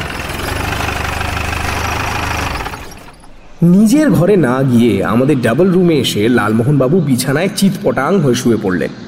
আমি ফেলুদাকে বলে দিলাম, লালমোহন বাবু ওয়াজ এক্সিলেন্ট, দারুণ কাজ হয়েছে, সবাই খুব তারিফ করেছে। বাহ, তাহলে আর কি, তাহলে তো বাজি বাঁধ। একটা নতুন দিক খুলে গেল। এবার আর শুধু রহস্য রোমাঞ্চ উপন্যাসিক নয়, চলচ্চিত্র অভিনেতাও বটে। লালমোহনবাবু এতক্ষণ চোখ বুজে পড়েছিলেন। হঠাৎ চোখ খুলে উঠে বসে ফেলুদার দিকে চেয়ে বললেন, দেখছেন, আর একটু হলে ভুলেই যাচ্ছিল। আপনাকে একটা অত্যন্ত জরুরি কথা বলার আছে। কি ব্যাপার? শুনুন মন দিয়ে। বুঝলেন, আজ 1:30টায় লাঞ্চ ব্রেক হয়েছে। আমি সেই ভাগে টুক করে একবার স্মল ওয়ার্ক সারতে গিয়েছিলাম বাথরুমে। বাড়ির দক্ষিণে আমাদের কাজ হচ্ছে, সেদিকে বাথরুম আছে, কিন্তু তার ভেতর এরা শুটিংয়ে যাবতীয় মালপত্র রেখেছে। তাই আমাকে যেতে হলো উত্তর দিকে, অর্থাৎ যেদিকে মিস্টার মজুমদার থাকেন। প্রোডাকশনের একজন ছোকরাই আমাকে বাথরুমটা দেখিয়ে দিল। আমি গেলুম। এটা একটা আলাদা বাথরুম, বেডরুমের সঙ্গে অ্যাটাচ নয়। আমি কাজটা সেরে হাত ধুয়ে চোখ মুখে জলের ঝাপটা দিয়ে বাইরে এসেই কাছের একটা ঘর থেকে শুনি মিস্টার মজুমদারের গলা। ভদ্রলোক কাকে যেন কড়া গলায় শাসনের সুরে বললেন, ইউ আর এ লায়ার। তোমার একটা কথাও আমি বিশ্বাস করি না। যদিও গলার স্বর চাপা, কিন্তু তাতে যে ঘোর বিরক্তি প্রকাশ পাচ্ছিল তাতে কোনো সন্দেহ নেই। বাংলায় বললেন কথাটা? ঠিক আমি যেমন বললাম, প্রথম অংশ ইংরেজি, বাকিটা বাংলা। তার মানে ভদ্রলোক তখনও ঘুমননি? না, কারণ কাল যখন লাঞ্চ ব্রেক হয় তখনও ভদ্রলোককে আমি দক্ষিণের বারান্দায় দেখেছি। উনি শুটিং দেখতে এসেছিলেন। সকালে আমার সঙ্গে কথা হয়েছে। উনি 1:30টায় বড়িটা খান, তারপর ঘুমোন। আমি যখনকার কথা বলছি তখন 1:30 হয়ে গেছে।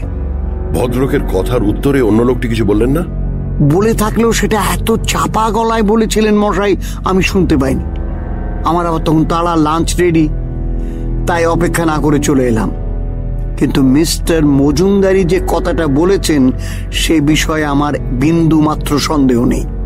তার মানে হয় রজত বোস, না হয় নিজের ছেলে সমীরণ মজুমদারকে বলেছেন কথাটা। তবে একটা কথা কিন্তু বলতেই হবে মশাই, এইসব বোম্বাই অভিনেতাদের বিষয়ে যত কিছু শোনা যায় আসলে কিন্তু তত কিছু নয়। এটা কেন বলছেন?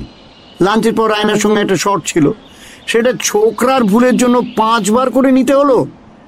সামান্য ডায়লগ, তবু বারবার ভুল করছে। ওরকম হয়েই থাকে। সেরা অভিনেতারা হঠাৎ হঠাৎ নার্ভ ফেল করতে পারে। যেটুকু নার্ভাসনেস ছিল আজ সম্পূর্ণ কেটে গেছে, আর কোনো ভাবনাই নেই। বজ্রপাতটা হলো পরের দিন। তবে আসল ঘটনাটা সরাসরি না বলে আগে দিনটা কিভাবে গেল সেটা বলি। দিনটা মেঘলা, তাই কাঞ্চনজঙ্ঘা রয়েছে আড়ালে। আমি ফেলুদার সঙ্গে সকালে বেরিয়ে একটু কেনাকাটা সেরে বার্চ হিল রোড দিয়ে খানিক দূর বেরিয়ে 11টা নাগাদ রওনা দিলাম নয়নপুর ভিলায়। গতকাল রাতেও ফেলুদা লালমোহনবাবুকে তালিম দিয়েছে। এবারে 3.5-এর জায়গায় সব শুদ্ধ 5 লাইন ডায়লগ। আজ আর চুরুট ধরানোর ব্যাপার নেই, তাই সেদিক থেকে বাঁচোয়া। লালমোহনবাবুর 7টা শট ছিল। 9:30টায় কাজ আরম্ভ হয়েছে। 2:30টায় লাঞ্চ ব্রেক। লাঞ্চের আগে 4টে, পরে 3টে শট হয়ে 4:30টার সময় লালমোহনবাবু ফ্রি হয়ে গেলেন। পুলক ঘোষাল বললেন, জিপের ব্যবস্থা আছে লালুদা, আপনি এনি টাইম যেতে চাইলে যেতে পারেন। আজ যখন তাড়াতাড়ি শেষ হয়ে গেল কাজ, তখন ভাবছি হেঁটেই বাড়ি ফিরব, গাড়ির কোনো দরকারই নেই। Just as you like. Pulak Ghoshal চলে গেলে লালমোহনবাবু বললেন, এদের চাটা কিন্তু বেশ ভালো, এক্ষুনি চা দেবে, সেটা খেয়ে বেরিয়ে পড়ব। 1.5 মাইলের উপর রাস্তা, তাই চা খেয়ে 5টা নাগাদ বেরিয়ে হোটেল পৌঁছতে প্রায় 5:30 হয়ে গেল। ঘরে ঢুকেই দেখি ফেলুদা গায়ে জ্যাকেট চাপাচ্ছে। বেরোচ্ছ নাকি? তোরা ছিলি না ওখানে? তোরা শুনিসনি? আমরা তো আধ ঘন্টা হলো বেরিয়েছি, তখন পর্যন্ত তো কিছু শুনিনি। কি ব্যাপার? মিস্টার মজুমদার খুন হয়েছেন। হ্যাঁ, ভদ্রলোক 12:30 নাগাদ আমায় ফোন করেছিলেন। বললেন আমার সঙ্গে জরুরি কথা আছে, সেটা সন্ধ্যায় আমার এখানে এসে বলবেন। আর তারপর এই ব্যাপার। তুমি খবর পেলে কি করে? ওর ছেলে ফোন করেছিলেন এই মিনিট 5 আগে। পুলিশে খবর দিয়েছেন, কিন্তু আমাকেও যেতে বললেন। 5টার পরেও ভদ্রলোকের ঘুম ভাঙছে না দেখে সমীরণ বাবু ওর ঘরে ঢোকেন। বাবাকে কি যেন একটু বলার ছিল। দরজাটা কেবল ভেজানো ছিল। মিস্টার মজুমদার ছিটকিনি লাগাতেন না কখনো। ঢুকে দেখেন রক্তাক্ত কাণ্ড, বুকে ছোড়া মেরেছে ঘুমন্ত অবস্থায়। ওর বাড়ির ডাক্তার এসে বলে গেছেন ছুরির আঘাতেই মৃত্যু হয়েছে।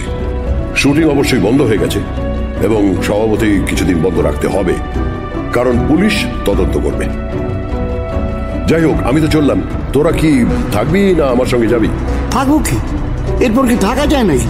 চলুন চলুন, বেরিয়ে পড়ি। আমরা তিনজন যখন নয়নপুর ভিলা পৌঁছলাম তখন 6:15।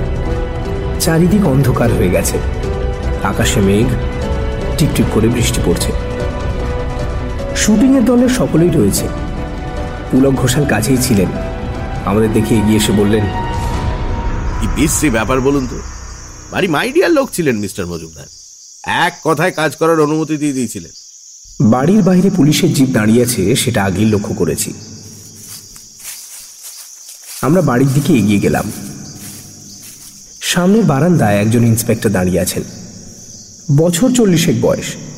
ফেলুদার দিকে হাত বাড়িয়ে বললেন, আপনার নাম অনেক শুনেছি, আমি ইন্সপেক্টর জ্যোতিষ সাহা। ফেলুদাও হ্যান্ডশেক করে বলল, কি ব্যাপার, কিছু বুঝলেন? ঘুমের মধ্যেই খুনটা হয়েছে যতদূর মনে হয়। কি দিয়ে মেরেছে? একটা ভোজালি, সেটা বুকেই ঢোকানো রয়েছে। ওটা নাকি মিস্টার মজুমদারের ঘরে থাকতো। আপনাদের ডাক্তার এসেছেন কি? এই এলেন বলে। আসুন না, ভেতরে আসুন। মিস্টার মজুমদারের শোবার ঘরটা বেশ বড়। আমি আর লালমোহনবাবু দরজার মুখে দাঁড়িয়ে রইলাম। ফেলুদা ভেতরে গেল। মিস্টার মজুমদারের দেহ সাদা চাদর দিয়ে ঢেকে ফেলা হয়েছে। আচ্ছা, একটা কথা আপনাকে বলে দিই।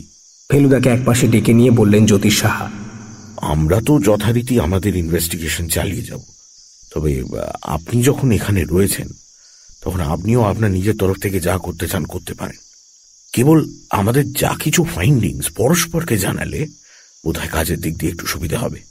সেই বিষয়ে আপনি নিশ্চিন্ত থাকুন, আর আপনাদের সাহায্য ছাড়া আমি এগোতেই পারবো না। সমীরণবাবু এসেছেন ঘরে।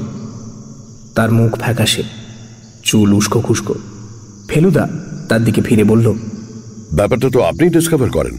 আগে হ্যাঁ, বাবা ঘড়িতে অ্যালার্ম দিয়ে ঠিক 5টায় উঠে গিয়ে বারান্দায় বসতেন, তারপর লোকনাথ চা এনে দিত। আজ 5:15 বাবাকে জায়গায় না দেখে ভাবলাম ব্যাপার কি, খটকা লাগলো। তারপর বাবার শোয়ার ঘরে গেলাম। ঘরে ঢুকেই দেখি এই কাণ্ড। এই খুন সম্বন্ধে আপনার কিছু বলার আছে? আপনার নিজের কোনো ধারণা হয়েছে এ সম্বন্ধে? ফেলুদা প্রশ্ন করতে করতে ঘরটা পায়চারি করে দেখছে। কোনো কিছুই তার তীক্ষ্ণ দৃষ্টি এড়াচ্ছে না। কেবল একটা কথা বলার আছে। কি? ঘরে একটা জিনিস মিসিং। কি জিনিস? অষ্টধাতুর একটা বাল গোপাল। এটা ছিল আমাদের নয়নপুরের বাড়ির মন্দিরে, অনেকদিনের সম্পত্তি এবং অত্যন্ত মূল্যবান জিনিস। কোথায় থাকতো এটা? ওই তাকের ওপর, ভোজালিটার পাশেই। সমীরণবাবু ঘরের একটা শেলফের দিকে ইঙ্গিত করলেন। এমন একটা জিনিস সিন্ধুকে না রেখে বাইরে রাখা হতো কেন? তার কারণ বাবা রাত্রে তো ঘুমোতেন না, আর সঙ্গে রিভলভার থাকতো, তাই কোনো বিপদ আছে বলে মনে করেননি। তাহলে তো রবারি মোটিভ বলে মনে হচ্ছে। জিনিসটার দাম কত হবে? তা 60-65 হাজার তো হবেই। সোনার অংশ বেশ বেশি ছিল। ফেলুদা খাটের পাশে টেবিল থেকে একটা পেন্সিল তুলে নিয়ে বলল, শীষটা ভাঙা এবং ভাঙা টুকরোটা পাশেই পড়ে আছে। আমি দেখলাম পেন্সিলের পাশে একটা ছোট্ট প্যাডও রয়েছে। ফেলুদা নিচু হয়ে প্যাডের উপরের কাগজটা দেখছিল, তারপর বিড়বিড় করে বলল, ওপরের কাগজটা ছিঁড়েছে বলে মনে হচ্ছে। এবারে ও আরো নিচু হয়ে টেবিলের চারপাশের মেঝেটা দেখতে লাগলো। তারপর মেঝে থেকে একটা কাগজ তুলে নিয়ে বলল, পেয়েছি। আমি দূর থেকেই বুঝলাম প্যাডের কাগজের উপর কি যেন একটা লেখা রয়েছে। কাগজটা নিজে ভালো করে দেখে ফেলুদা সেটা সাহার দিকে এগিয়ে দিল। সাহা কাগজটা হাতে নিয়ে লেখাটা পড়ে চোখ কপালে তুলে বললেন, 20। তাই তো লিখছেন ভদ্রলোক। আর যেভাবে এই মধ্যাহ্নশয়ের পেট কাটা হয়েছে, মনে হয় তারপরেই মৃত্যুটা হয় এবং শীষ ভেঙে পেন্সিলটা হাত থেকে পড়ে যায়, আর কাগজটাও প্যাড থেকে আলগা হয়ে মাটিতে পড়ে। কিন্তু 20 কথাটা লিখবার অর্থ কি, যেখানে স্পষ্ট দেখা যাচ্ছে ছুরি দিয়ে মারা হয়েছে? সেটাই তো ভাবছি। ভ্রুকুটি করে বলল ফেলুদা। তারপর সমীরণ বাবুর দিকে ফিরে বলল, মিস্টার মজুমদারের ঘুমের ওষুধ কোথায় থাকতো জানেন? ডাইনিং রুমে একটা বোতলের মধ্যে। দোকান থেকে এলেই লোকনাথ টিন ফয়েল ছিঁড়ে বড়িগুলো বার করে বোতলে রেখে দিত। সেই বোতলটা একবার আনতে পারেন? সমীরণ বাবুর ফিরে আসতে যেন একটু বেশি সময় লাগলো, আর যখন এলেন তখন ভদ্রলোকের মুখ আরো ফ্যাকাশে হয়ে গেছে। বোতল নেই।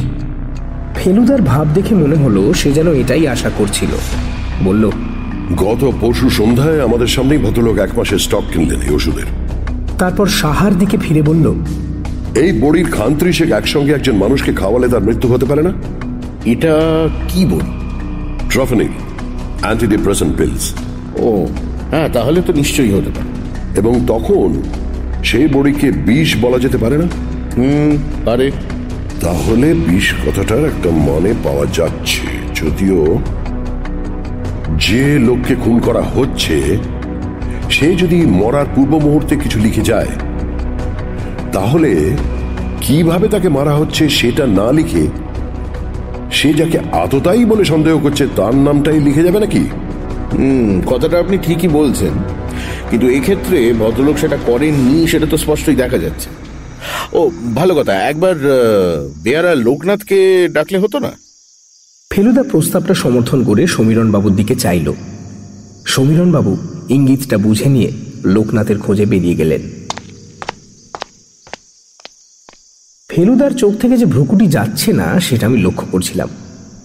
লালমোহন বাবু বললেন, লোকনাথ 1:30 নাগাদ একবার দক্ষিণের বারান্দায় এসেছিল মিস্টার মজুমদারকে ডাকতে, কিন্তু মিস্টার মজুমদার তৎক্ষণাৎ যাননি। তার মানে আজকে তার নিয়মের কিছু ব্যতিক্রম হয়েছিল। হ্যাঁ, মনে হচ্ছিল ভদ্রলোক শুটিং এর ব্যাপারটাতে বেশ ইন্টারেস্ট পাচ্ছিলেন। রায়নার ভার্মাকে সুযোগ পেলেই উনি নানা রকম প্রশ্নও করছিলেন। সমীরণ বাবু ঘরে ফিরলেন। তার মুখ দেখেই বুঝলাম খবর ভালো না, কিন্তু যা শুনলাম ততটা তাজ্জব খবর আমি আশা করিনি। মিস্টার মিত্র, লোকনাথকে পাওয়া যাচ্ছে না। পাওয়া যাচ্ছে না? না, সে 1:30টার কিছু পর থেকেই মিসিং। চাকররা 2টো নাগাদ খেত, লোকনাথ খায়ও নি। কোথায় গেছে, কখন গেছে, কেউ কিছু বলতে পারছে না। রজতবাবু তাকে কোথাও পাঠাননি তো? না, উনি তো কিছুই জানেন না। বললেন দুপুরের খাওয়ার পর 1/2 ঘন্টা বিশ্রাম করে উনি ঝাউবনে বেড়াতে যান। এটা ওর একটা বাতিক আছে, উনি দুপুরে ঘুমোন না। কথাটা যে সত্যি সেটা জানি, কারণ শুটিংয়ের লাঞ্চ ব্রেকের সময় আমি একবার ঝাউবনে গিয়েছিলাম। তখন রজতবাবু ঝাউবন থেকে ফিরছিলেন। এই লোকনাথ বেয়ারা কতদিনের? জিজ্ঞেস করলেন সাহা। বছর 4 আগের বেয়ারা রংলাল খুব পুরনো লোক ছিল। সে হঠাৎ হেপাটাইটিসে মারা যায়। লোকনাথ খুব ভালো রেফারেন্স নিয়ে এসেছিল, একটু লিখতে পড়তেও পারত। বাবার হবির ব্যাপারে রজতবাবুকেও সাহায্যও করত। তাহলে তো মনে হচ্ছে ওকে খুঁজে বের করলেই আমাদের সমস্যার সমাধান হবে। আপনাদের টেলিফোনটা একটু ব্যবহার করতে পারি? নিশ্চয়ই, আসুন। বলে সমীরণ বাবু সাহাকে নিয়ে ঘর থেকে বেরিয়ে গেলেন। কিন্তু মরার উপর খাঁড়ার ঘাটা কেন দেয়া হলো সেইটা কিন্তু বুঝতে পারছি না ফেলুবাবু। চুরি ধরুন যদি উদ্দেশ্য হয়ে থাকে, তাহলে তো সে কাজটা 30টা বড়ি খাইয়ে বেহুশ করেই হয়ে যায়। আবার ছোড়া কেন? মনে হয় শুধু বড়িতে এতটাই নিশ্চিন্ত হতে পারেনি। হয়তো যে সময় মূর্তিটা চুরি করতে এসেছিল সেই সময় মজুমদার একটু নড়াচড়া করেছিলেন। বড়ির অ্যাকশন হতে তো সময় লাগে, এই নড়াচড়া দেখেই ঘাবড়ে গিয়ে হয়তো ছোড়াটা মেরেছে এবং তারপর মূর্তিটা সরানো হয়েছে। কিন্তু তাহলে বিষটা কখন লেখা হলো? সেটা অবশ্যই ছোড়া মারার আগেই হয়েছে, যখন মজুমদার প্রথম বুঝেছেন যে তাকে কিছু একটা খাইয়ে বেহুশ করার চেষ্টা হয়েছে। লেখাটা লিখেই উনি অন্তত সাময়িকভাবে সংজ্ঞা হারান। এছাড়া আর কোনো সমাধান আপাতত খুঁজে পাওয়া যাচ্ছে না। ফেলুদা খুশি নয়, সেটা আমি বেশ বুঝতে পারছিলাম। সাহা ইতিমধ্যে ঘরে ফিরে এসেছিলেন। বললেন, আমার কাছে ইট সার্টেনলি মেক সেন্স। যাকে আমি লোক লাগিয়ে দিচ্ছি। ইতিমধ্যে অবশ্যই আমার অন্য কাজ চালিয়ে যেতে হবে। আমি এ বাড়ির এবং ফিল্মের দলের সকলকে জেরা করতে চাই। একটা কথা, ফিল্মের দলের মধ্যে সকলের কিন্তু বাড়ির উত্তর দিকের বাথরুম ব্যবহার করার অধিকার ছিল না। সে অধিকার ছিল পরিচালক পুলক ঘোষালের, ক্যামেরাম্যান সুদেব ঘোষ, রায়না, ভার্মা আর আমার। তাহলে শুধু তাদেরই জেরা করা হবে? মানে আমাকেও? তা তো বটেই। সুযোগ যাদের ছিল তাদের মধ্যে আপনি তো একজন বটেই। এছাড়া আছে বাড়ির লোক, অর্থাৎ ভদ্রলোক সমীরণ বাবুর দিকে জিজ্ঞাসু দৃষ্টি দিলেন। সমীরণ বাবু বললেন, অর্থাৎ আমি, রজতবাবু, চাকর বাহাদুর আর রান্নার লোক জগদীশ। Very good. পরদিন সকাল 9:30 পুলক ঘোষাল আমাদের হোটেলে এলেন। আপনাদের জেরা শেষ? তা শেষ। কাল রাত 9:30 ছাড়া পেয়েছি। কিন্তু কি ঝঞ্ঝাটে পড়া গেল বলুন দেখি। যতদিন না তদন্ত শেষ হচ্ছে ততদিন তো ওই বাড়িতে শুটিং বন্ধ। অবশ্যই সমীরণ বাবু বলছেন যে সব মিটে গেলে ওদের বাড়িতে আবার কাজ করতে দেবেন, কিন্তু সেটা কবে তা কে বলতে পারে। কত টাকা লস হলো আমাদের ভাবতে পারেন? তবে এটা ঠিক, একটা প্রোডাকশনে বাধা পড়লে সচরাচর সে ছবি হিট হয়। আর একটা কথা আপনি জানবেন লালুদা, আপনার গল্পের মান নেই। পুলক বাবু চলে যাওয়ার আধ ঘন্টার মধ্যেই ইন্সপেক্টর জ্যোতিষ সাহা এলেন। বললেন, নো পাত্তা অফ লোকনাথ বেয়ারা। আমরা শিলিগুড়িতে পর্যন্ত লোক লাগিয়ে দিয়েছি, তবে আমার মনে হয় it's a matter of time. এখন হয়তো কোনো ভুটিয়া বস্তিতে গা ঢাকা দিয়ে রয়েছে, সুনার অর লেটার ধরা পড়তে বাধ্য। আমার দৃঢ় বিশ্বাস লোকটা কলকাতায় যাবার তাল করছে, সেইখানে ওই মূর্তিটা পাচার করবে। আশ্চর্য, সিধে মানুষও লোভে পড়লে কিরম বেঁকে যায়। আপনার জেরা তো হয়ে গেছে শুনলাম। তা হয়েছে। এতে একটা জিনিস প্রমাণ হলো যে ফিল্ম শুটিং এর ব্যাপারে মানুষের কৌতূহলের সীমা নেই। বাড়ির প্রত্যেকটি লোক বেশ কিছুটা সময় করে কাটিয়েছে শুটিং দেখে। মিস্টার মজুমদার তার রুটিন ব্রেক করলেন, ভাবতে পারেন? অথচ জীবনটা চলতো ঘড়ির কাঁটার মতো। সুযোগের ব্যাপারটা কি মনে হলো? মোটিভটা এখন থাক। এখানে অবশ্যই দুটো ব্যাপার দেখতে হবে। 1, দুধে বড়ি মেশানো, আর 2, ছোড়া মেরে মূর্তি চুরি। 1:30 নাগাদ লোকনাথ দুধ রেডি করে মজুমদারকে খবর দিতে গেছিল। সে নিজেই 30টা বড়ি মেশাতে পারে, অথবা সে যখন ছিল না তখন অন্য কোনো লোক কাজটা করতে পারে। রজতবাবু বললেন তখন উনি নিজের ঘরে শুয়ে বই পড়ছিলেন। সমীরণ বাবু বললেন তিনি নিজের ঘরে ছিলেন। এসবের অবশ্যই কোনো প্রমাণ নেই। চাকর বাহাদুর আর রান্নার লোক জগদীশ শুটিং দেখছিল। This is a fact. আপনাদের ডাক্তার খুনের টাইম সম্বন্ধে কি বলেন? বলছেন 2:30 থেকে 4:30-এর মধ্যে স্ট্যাবিংটা হয়েছে। ছুরিকাঘাতেই যে মৃত্যু হয়েছে তাতে কোনো সন্দেহ নেই, তা না হলে এত ব্লিডিং হতো না। লোকনাথ সম্বন্ধে কেউ কিছু বলতে পারলো? কেউ না। আসলে সকলেরই মন শুটিং এর দিকেই পড়েছিল। লালমোহন বাবু কিছুক্ষণ থেকে উসখুস করছিলেন, এবার বললেন, মানে আমার জেরাটা এখন সেরে নিলেই ভালো হতো না? নিয়ম মতো কালকেই সেরে নেওয়া উচিত ছিল, কিন্তু আপনি মিস্টার মিত্তিরের বন্ধু বলে আর ইনসিস্ট করিনি। যাই হোক, এবার আপনি বলুন তো গতকালের ঘটনাগুলো। আমি পৌঁছেছি 9টায়, তারপর মেকআপ করতে লেগেছে ধরুন 1 ঘন্টা। যে ঘরে শুটিং তার পাশেই দক্ষিণের বারান্দা। আমরা অভিনেতারা আমাদের ডাকের অপেক্ষায় সেখানেই বসেছিলাম। সেখানে একটা ব্যাপার হয়। মিস্টার মজুমদার 10:30 নাগাদ একবার এসে রায়নার ভার্মাকে ডেকে ভেতরে নিয়ে যান মিনিট 5 জন্য। পরে রায়না আমাকে বলে যে মজুমদার তাদের একটা মূল্যবান পৈতৃক সম্পত্তি দেখাতে নিয়ে গিয়েছিলেন। এখন বুঝতে পারছি সেটা ছিল ওই বালগোপালটা। তারপর 11টার সময় আমার আর ভার্মার ডাক পড়লো। আমরা দুজনে শুটিং এর ঘরে গিয়ে হাজির হই। 10 মিনিটের মধ্যেই শট আরম্ভ হয়ে গেল। লাঞ্চের আগে 4টে শট হয়। তার মধ্যে দ্বিতীয় শটের পর 12:30 নাগাদ আমি একবার বাথরুমে যাই। তখন আর কাউকে দেখেছিলেন কি? না, কাউকে না। বাথরুম থেকে ফেরার কয়েক মিনিটের মধ্যে আমাকে রিহার্সালের জন্য ডাকা হয়। আধ ঘন্টার মধ্যেই 3 নম্বর শট হয়। তারপর আমার বেশ কিছুক্ষণ বিশ্রাম ছিল। সেই সময়টা আমি দক্ষিণের বারান্দায় বসেছিলাম। একা? না, আমার সঙ্গে রায়নার ভার্মা ছিল, আর মিস্টার মজুমদার এসেছিলেন কিছুক্ষণের জন্য। ওকে লোকনাথ খবর দিতে আসে ও দুধ রেডি আছে বলে। তার 5-7 মিনিট পরে মজুমদার চলে যান। 1:45 সময় আমার ডাক পড়ল 4 নম্বর শটের জন্য। এটা ছিল শুধু আমার একার শট। এরপরেই 2:30 লাঞ্চ ব্রেক হয়। তখন আমি একবার বাথরুম যাই হাত ধুতে। আমার সঙ্গে রায়নার ভার্মাও গিয়েছিল। কে প্রথম হাত ধোয়? আমি। তারপর আমি চলে আসি। খেতে ধরুন সব 14 মিনিট 20 লাগে। তারপর আমি বারান্দাতেই বসেছিলাম, তপেশ ছিল আমার সঙ্গে। আমি মাথা নেড়ে সায় দিলাম। লালমোহনবাবু বলে চললেন, এই সময়টা রায়নার ভার্মা কোথায় ছিল আমি লক্ষ্য করিনি। 3টের সময় আবার কাজ শুরু হয়। আমার 5 নম্বর শট শেষ হয় 3:30। তারপরে আলো চেঞ্জ করার জন্য প্রায় 35 মিনিটের একটা বিরতি ছিল। তখন আপনি কি করছিলেন? আমি রায়নার ভার্মা দক্ষিণের বারান্দায় বসে গল্প করছিলাম। তপেশও ছিল কাছাকাছি বসে। আমি আবার সায় দিলাম। ভার্মা ভারতবর্ষের অনেক জায়গাতেই ঘুরেছে, ওর অভিজ্ঞতা আমাদের বলছিলেন। এই পুরো সময়টাই কি আপনারা 3 জন একসঙ্গে ছিলেন? লালমোহনবাবু একটু ভুরু কুঁচকে ভাবলেন, তারপর বললেন, ভার্মা বোধহয় একবার উঠে গিয়েছিল মিনিট 5 জন্য। রায়না বোম্বাই ফিল্ম জগতের গসিপ শোনাচ্ছিলেন। তারপর না, দরকার নেই, এতেই হবে। তবে লোকনাথকে যে বিকেলের দিকে আপনি আর দেখেননি সেটা আপনার মনে আছে? লোকনাথকে আর দেখিনি। Thank you sir. এই বলে সাহা উঠে পড়লেন।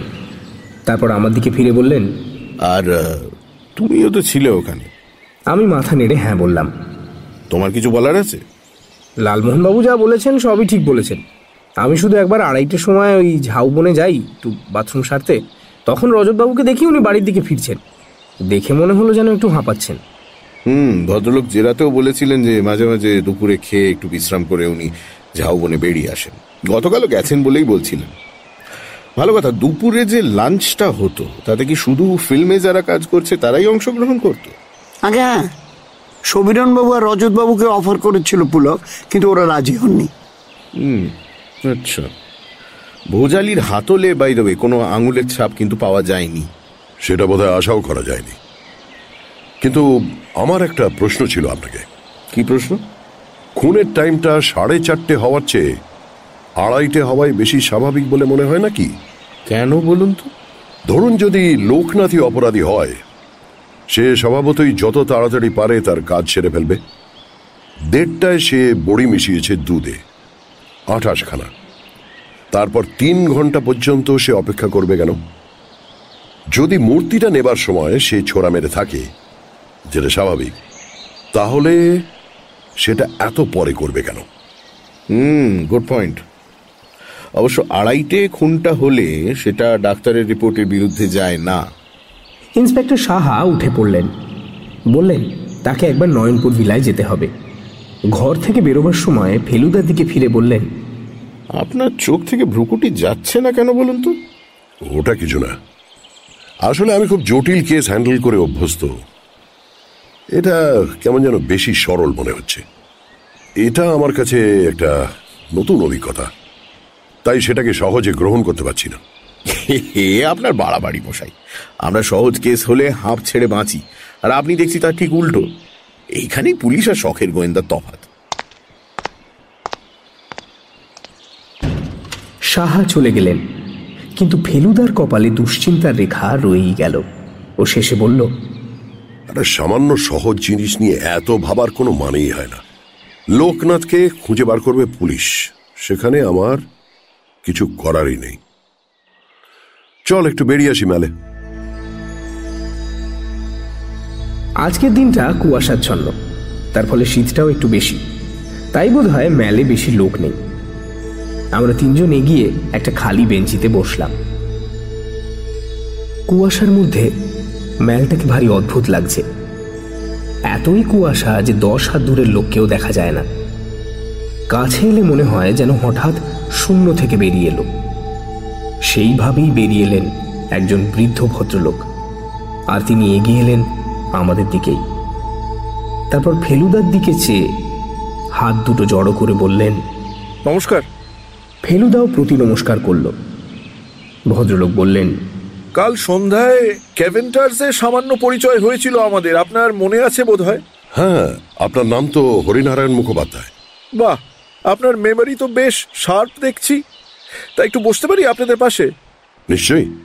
ফেলুদা ওর আর লালমোহনবাবুর মাঝখানে একটু জায়গা করে দিল। ভদ্রলোক বসলেন। আপনি তো নয়নপুর ভিলার পাশেই থাকেন? আগে হ্যাঁ, উত্তর দিকের বাড়িটা আমার। আমি আছি এখানে প্রায় 11 বছর। আপনার বাড়ির পাশেই তো একটা ট্র্যাজেডি হয়ে গেল। তা তো বটেই, কিন্তু এর একটা আঁচ তো আগে থেকেই পাওয়া গেছিল, তাই নয় কি? আপনার তাই মনে হয়? এ কথা বলছি কারণ বিরূপাক্ষ মজুমদারকে আমি অনেক দিন থেকেই চিনি। ঘনিষ্ঠ আলাপ ছিল বলতে পারি না, কারণ মজুমদার যে খুব মিশুকে লোক ছিলেন তা তো নয়, কিন্তু তার বিষয়ে আমি জানি অনেক দিন থেকেই। কি করে জানলেন? দেখুন, আমি এককালে বছর 10 ছিলাম মধ্যপ্রদেশের নীলকণ্ঠপুরে। আমার পেশা ছিল জিওলজি, ইট পাথর নিয়ে কারবার ছিল আমার। সেই নীলকণ্ঠপুরে একবার আসেন বিরূপাক্ষ মজুমদার। তখন ওর বয়স ছিল হয়তো 35-36। শিকারের খুব শখ ছিল ভদ্রলোকের। নীলকণ্ঠপুরের রাজা পৃথ্বী সিং মজুমদারকে আমন্ত্রণ জানান তাঁর জঙ্গলে গিয়ে শিকার করার জন্য। পরস্পর আলাপ ছিল আগে থেকেই। এই দুই শিকারীর মধ্যে একটা মিল ছিল, সেটা এই যে কেউই মাচার উপর থেকে শিকার করতে চাইতেন না, এমনকি হাতির পিঠ থেকেও না। তাদের উদ্দেশ্য ছিল বিটারদের সাহায্য না নিয়ে জঙ্গলের মধ্যে দিয়ে সোজা হেঁটে গিয়ে বাঘ শিকার করা। আর এই শিকার থেকেই হয় এক চরম দুর্ঘটনা। কিরকম? বাঘের বদলে মানুষের ওপর গুলি চালান বিরূপাক্ষ মজুমদার। সে কি? ঠিকই বলছি। মানে কোনো স্থানীয় অধিবাসীটা ছিল না, তাহলে তো তবু কথা ছিল। যিনি মরেছিলেন তিনি ছিলেন ভদ্রলোক এবং বাঙালি, নাম সুধীর ব্রহ্ম। বাঙালি হলেও বাপের আমল থেকে মধ্যপ্রদেশবাসী। পেশা ছিল নীলকণ্ঠপুর রাজ কলেজে ইতিহাসের প্রফেসরি, কিন্তু প্রচন্ড শখ ছিল কবিরাজির। রাজা এবং মজুমদার যে সময় বাঘ খুঁজছিলেন, সেই সময় ব্রহ্ম ঘুরছিলেন জঙ্গলে গাছড়ার অনুসন্ধানে। তার গায়ে একটা গেরুয়া চাদর ছিল। একটা ঝোপের পাতা নড়তে দেখে আর ঝোপের ফাঁক দিয়ে গেরুয়া দেখে বাঘ ভেবে গুলি চালান বিরূপাক্ষ মজুমদার। সেই গুলি গিয়ে লাগে সুধীর ব্রহ্মের পেটে। তৎক্ষণাৎ মৃত্যু। এ খবর যাতে না ছড়ায় তার জন্য বিস্তর টাকা খরচ করতে হয়েছিল পৃথ্বী সিংকে। আমি নিজে জানি, কারণ আমি ছিলাম ব্রহ্মের বন্ধুস্থানীয়। মজুমদার কলঙ্কের হাত থেকে পার পায় ঠিকই, কিন্তু সে যে অপরাধী, সে যে হত্যাকারী, বাঘ মারতে সে যে মানুষ মেরে ফেলেছিল, তাতে তো কোনো সন্দেহ নেই। এই অপরাধের বোঝা বয়ে মানুষ কতদিন বেঁচে থাকতে পারে? আপনার কি মনে হয় এবার যে খুন হয়েছে তার সঙ্গে এই দুর্ঘটনার কোনো যোগ আছে? একটা ব্যাপার আছে। আপনি গোয়েন্দা, আপনি হয়তো বর্তমানে হত্যা নিয়ে ভাবছেন, তাই আপনাকে বলছি। সুধীর ব্রহ্মর একটি ছেলে ছিল, নাম রমেন ব্রহ্ম। এই দুর্ঘটনা যখন ঘটে তখন ছেলেটির বয়স 16। সে কিন্তু এই ধামাচাপা দেওয়ার ব্যাপারটাকে মোটেই বরদাস্ত করতে পারেনি। আমাকে কাকা বলে সম্বোধন করত রমেন। সেই সময়ই সে বলেছিল যে বড় হয়ে সে এই হত্যার প্রতিশোধ নেবে। এখন তার বয়স হওয়া উচিত 38। আপনার সঙ্গে সে যোগাযোগ রেখেছিল? না, আমি নীলকণ্ঠপুর ছাড়ি আজ থেকে 20 বছর আগে। কিছুকাল ছোটানাগপুরে ছিলাম, তারপর রিটায়ার করে চলে আসি দার্জিলিংয়ে। আমার বাড়িটা আপনার চোখে পড়েছে কিনা জানি না, ছোট্ট কটেজ বাড়ি। আমি আর আমার স্ত্রী থাকি। আমার একটি ছেলে, সে কলকাতায় প্লিডার। একটি মেয়ের বিয়ে হয়ে বাইরে রয়েছে। আপনার কি ধারণা সুধীর ব্রহ্মের সেই ছেলে এখন এখানে রয়েছে? তা বলতে পারবো না। আর 22 বছর পরে তাকে দেখলে হয়তো চিনতেও পারবো না, কিন্তু সে বাপের হত্যার প্রতিশোধ নিতে বদ্ধপরিকর ছিল, সে কথা মিস্টার মিত্তির আমি জানি। ভদ্রলোক যে ঘটনাটা বললেন সেটা যে খুবই আশ্চর্য তাতে কোনো সন্দেহ নেই। এটা বুঝতে পারছিলাম যে এই কাহিনী ফেলুদাকে নতুন করে ভাবাবে। আপনাকে অশেষ ধন্যবাদ। সে ছেলে যদি এখন এখানে নাও থাকে, মিস্টার মজুমদারের জীবনে যে এমন একটা ঘটনা ঘটেছে এটা শুনে খুবই অবাক লাগছে। তার জীবনে যে কোনো একটা গোলমেলে ব্যাপার ঘটেছিল সেরকম ইঙ্গিত দু একবার পেয়েছি, এমনকি আপনিও দিয়েছেন, কিন্তু সেটা যে এমন একটা ঘটনা তা ভাবতে পারিনি। আর আপনি নিজেই যখন সে সময় নীলকণ্ঠপুরে উপস্থিত ছিলেন তখন এটা অবিশ্বাস করার কোনো কারণ থাকতে পারে না। হরিনারায়ণ বাবুর সঙ্গে আমরা উঠে পড়লাম। ফেলুদার কপালে নতুন করে ভ্রুকুটি দেখা দিয়েছে। আমার মন বলছে এবার আর কেসটা তেমন সহজ বলে মনে হচ্ছে না ফেলুদার।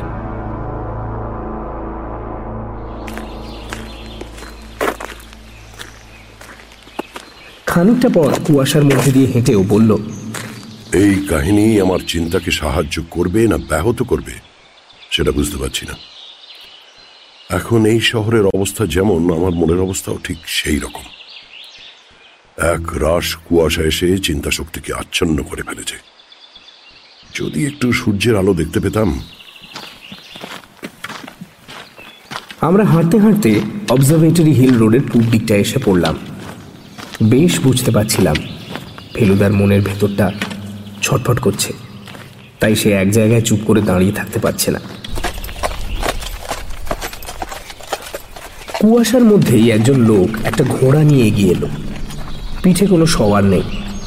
সাপ, ঘোড়া লেগা ঘোড়া, বলে উঠল লোকটা, কিন্তু আমরা তাকে অগ্রাহ্য করে এগিয়ে গেলাম। সামনে বাঁদিকে ঘুরে গেছে রাস্তাটা, ডাইনে খাদ। আমরা সেই খাদ বাঁচিয়ে রাস্তার বাঁদিক ঘেঁষে চলছি। রাস্তার পাশের রেলিংটা প্রায় দেখা যাচ্ছে না কুয়াশায়। পরিষ্কার দিনে এখান থেকে সামনে উত্তরে পুরো কাঞ্চনজঙ্ঘার লাইনটা দেখা যায়। আজ আমাদের চারদিক থেকে ঘিরে রয়েছে একটা দুর্ভেদ্য সাদা দেয়াল। এবার পাশের রেলিংটা ফুরিয়ে গেছে। এখন ডাইনে রাস্তার ধারেই খাদ। আমরা এখনো পাহাড়ের দিক ঘেঁষে চলছি, যদিও দেখছি ফেলুদা মাঝে মাঝে অন্যমনস্ক হয়ে একটু বেশি ডান দিকে চলে যাচ্ছে। লালমোহনবাবু খালি বলছেন, মিস্টিরিয়াস, হাইলি মিস্টিরিয়াস। তারপর একবার বললেন, আর মশাই মিস থেকে মিস্টিরিয়াস এসছে কি? আমাদের পেছনে ফিরতে হলো, কারণ দ্রুত পায়ের শব্দ পেয়েছি। কিন্তু কই, এখনো তো কাউকে দেখা যাচ্ছে না। অথচ পায়ের শব্দটা এগিয়ে আসছে। তারপর হঠাৎ কুয়াশার ভেতর থেকে একটা ছায়া মূর্তি বেরিয়ে এলো। তার মুখ ভালো করে দেখার আগেই সে মূর্তি ফেলুদাকে সজোরে মারলো একটা ধাক্কা খাদের দিকে। ফেলুদা টাল সামলাতে না পেরে পাহাড়ের গা দিয়ে গড়িয়ে মুহূর্তের মধ্যে নিচে অদৃশ্য হয়ে গেল। চারিদিকে কুয়াশা আর কুয়াশা। ইতিমধ্যে মূর্তিও আবার কুয়াশায় মিলিয়ে গেছে। সেই সঙ্গে মিলিয়ে গেছে তার দ্রুত পায়ের শব্দ। ফেলুবাবু! লালমোহনবাবুর আর্তনাদের সঙ্গে সঙ্গে বুঝতে পারলাম কি সাংঘাতিক একটা ঘটনা ঘটে গেল। আর সেই সঙ্গে দুটো লোক সামনের কুয়াশা থেকে বেরিয়ে এলো আর আমাদের দেখে জিজ্ঞেস করলো, ক্যা হুয়া বাবু? আমরা বললাম কি হয়েছে। আমাদের সঙ্গে লোক খাদে পড়ে গেছে জেনে তারা দুজন অনায়াসে পাহাড়ের গা দিয়ে নিচে নেমে গেল। এক মিনিট ঠেরিয়ে বাবু, हम देखता है क्या हुआ। লোক দুটো কুয়াশার মধ্যে অদৃশ্য হয়ে গেল, কিন্তু সেই মুহূর্তেই কুয়াশাও হঠাৎ পাতলা হয়ে চারদিকে সবকিছু যেন আবছা আবছা দেখা যেতে লাগলো। কে যেন একটা ফিনফিনে চাদর টেনে সরিয়ে নিচ্ছে সমস্ত দৃশ্যের উপর থেকে।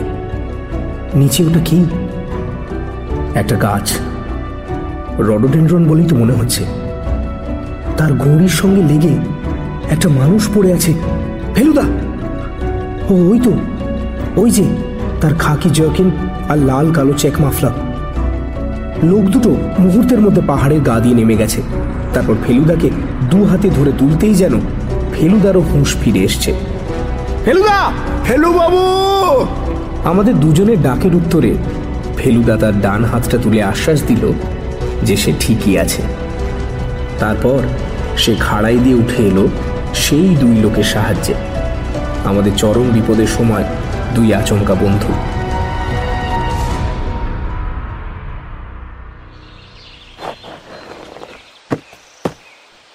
পাঁচ মিনিটের কসরত চেষ্টার পর ফেলুদা পৌঁছে গেল আমাদের কাছে।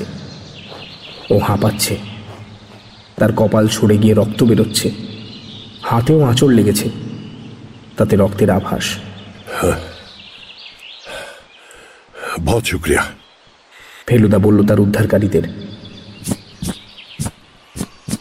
তারা দুজনে চাপড় মেরে ফেলুদার গা থেকে ধুলো ঝেড়ে দিয়ে বলল, ম্যালের মোড়েই ডাক্তারখানা আছে, সেখানে এক্ষুনি গিয়ে যেন ফেলুদা ফার্স্ট এডের ব্যবস্থা করে। আমাদেরও সেই মতলব ছিল। আমরা হাঁটা দিলাম আবার ম্যালের দিকে। লোকটা কে ছিল বুঝতে পারলে তপেশ? আমিও মাথা নাড়লাম। সত্যি বলতে কি, চাপ দাড়ি ছাড়া আর কিছুই দেখিনি আমি। তাও দাড়িটাও মনে হচ্ছিল নকল। কিরকম বোধ করছেন মশাই? বিধ্বস্ত। ওই গাছটাই আমাকে বাঁচিয়ে দিয়েছে, না হলে হাড়গোড় সব চুরমার হয়ে যেত। কিন্তু মনে হচ্ছে এবার আস্তে আস্তে মাথা খুলে যাবে। একটা জোরালো ক্লু তো এর মধ্যেই পেয়েছি। আমার এরকমই হয় জানেন, এরকমই হয়। এটা দরকার ছিল। আর এটাও বুঝলাম যে কেসটা মোটেই সরল নয়।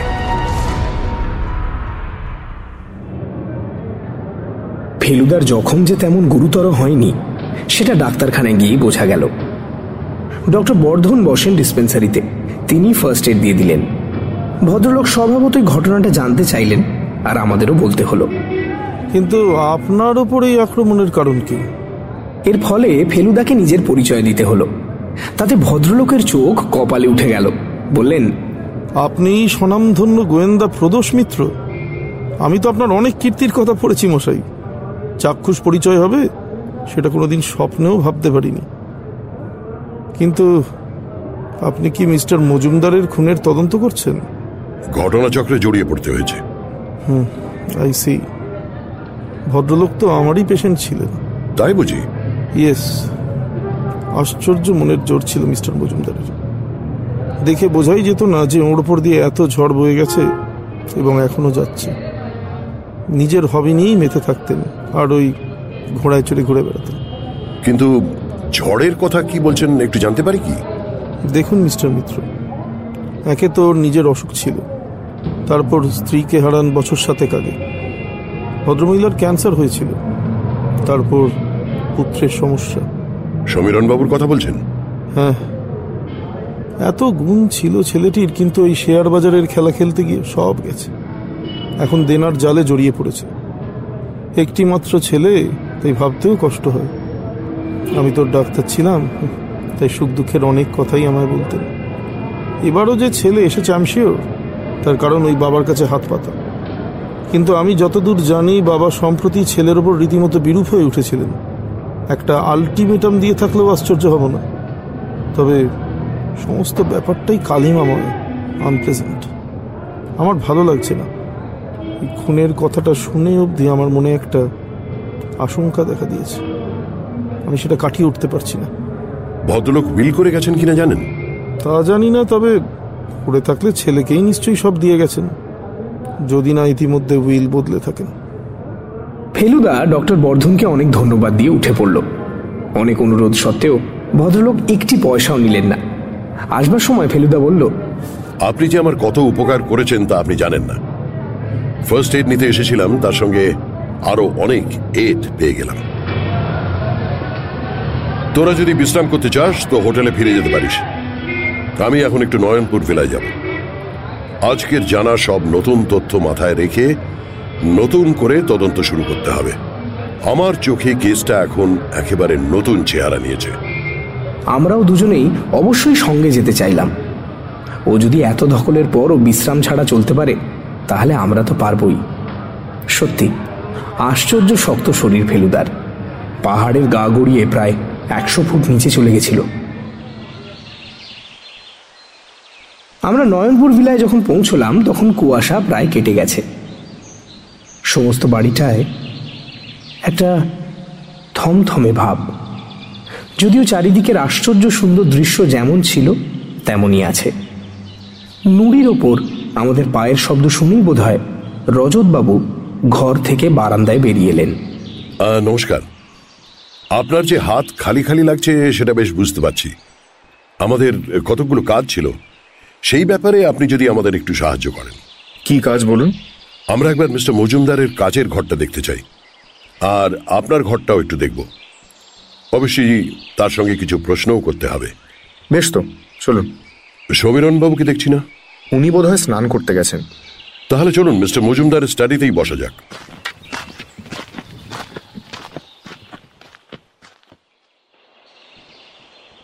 আমরা চারজনে বাড়ির উত্তর দিকের পেছনের অংশটায় একটা ঘরে গিয়ে হাজির হলাম। বেশ সুসজ্জিত, পরিষ্কার ঘর। পূবের জানলা দিয়ে বাড়ির পেছনের ঝাউবন দেখা যায়। জানলার সামনে একটা বেশ বড় মহাগনি টেবিল, তার পেছনে একটা আর সামনে দুটো ভারী চেয়ার।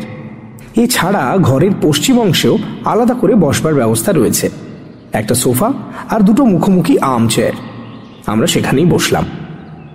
ফেলুদার বসবার তাড়া নেই, সে ঘরটা ঘুরে ঘুরে দেখছে। টেবিলের উপর থেকে পেপার কাটটা তুলে নিয়ে ঘুরিয়ে ফিরিয়ে দেখল। এটাই তো বেশ ধার দেখছি, এই দিয়েও তো মানুষ খুন করা যায়। লালমোহনবাবু বললেন ওর একটা জোড়া নাকি ওদের শুটিংয়ে ব্যবহার হচ্ছে। মশাই, এটা দিয়ে ভিলেনকে পিঠ চুলকোতে দেখানো হয়েছে। সত্যি ছুরিটাকে দেখলে বেশ ধারালো মনে হয়। ফেলুদা সেটা আবার টেবিলের উপর রেখে দিল। ঘরের একদিকে একটা বুকশেলফে সারি সারি বড় খাতা দাঁড় করানো রয়েছে। তার দুটো আমরা এর আগেই দেখেছি। এগুলোতেই সেই সব খুন খারাপির খবর সাঁটা আছে। ফেলুদা আরো দু একটা উল্টে পাল্টে দেখল, তারপর প্রশ্ন করল, আপনি আসার আগে এগুলো কে সাঁটত? মিস্টার মজুমদার নিজেই। আপনি আসার পর থেকে উনি সে কাজটা আপনার উপরই ছেড়ে দিয়েছিলেন? হ্যাঁ, তবে আমাকে লোকনাথ মাঝে মাঝে সাহায্য করত। লোকনাথ বেয়ারা? হ্যাঁ, লোকনাথ স্কুল ফাইনাল পাশ করেছে, সে রীতিমতো লিখতে পড়তে পারে। এটা একটা অপ্রত্যাশিত খবর। তবে পড়াশুনো করে সে বেয়ারার কাজ কেন নিল সেটা বলতে পারেন? মিস্টার মজুমদার ওকে খুব ভালো মাইনে দিতেন। আর সে বেয়ারাই শেষকালে এমন একটা কাজ করলো।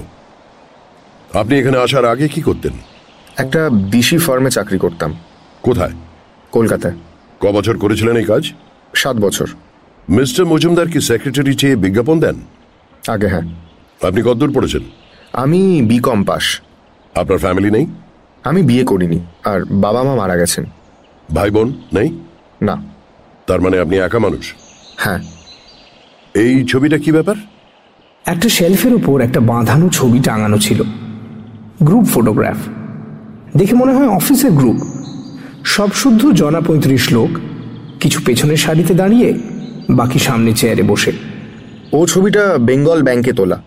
একজন ম্যানেজিং ডিরেক্টর চলে যাচ্ছিলেন, তাকে ফেয়ারওয়েল দেওয়ার দিন ছবিটা তোলা হয়েছিল। মিস্টার মজুমদার তখন ডেপুটি ডিরেক্টর ছিলেন। ফেলুদা ছবিটা হাতে নিয়ে মন দিয়ে দেখল। কোনজন কে সেটা লেখা নেই ছবিতে। মিস্টার মজুমদারকে তো চিনতেই পাচ্ছি। ছবির তলার দিকে থাকতে পারে, হয়তো বাঁধানোর সময় মাস্কের নিচে ঢাকা পড়ে গেছে। এটা আমার কাছে 2-3 দিন রাখতে পারি? নিশ্চয়ই। ফেলুদা ছবিটা আমার হাতে চালান করে দিল। আমি আর লালমোহনবাবু সেটা দেখলাম। অফিসের গ্রুপ যেমন হয় তেমনই ব্যাপার। মিস্টার মজুমদার প্রথম সারিতে চেয়ারে বসে আছেন, বোধহয় ম্যানেজিং ডিরেক্টরের পাশে। খুনের দিন সকালবেলা আপনি কখন কি করছিলেন সেটা জানা দরকার। প্রশ্নটা করে ফেলুদা কোটের পকেট থেকে তার খাতাটা বার করে একটা পাতা খুলে তাতে একবার চোখ বুলিয়ে নিল, তারপর বলল, 11:30টার সময় মিস্টার মজুমদার তাঁর স্টাডিতে আসতেন।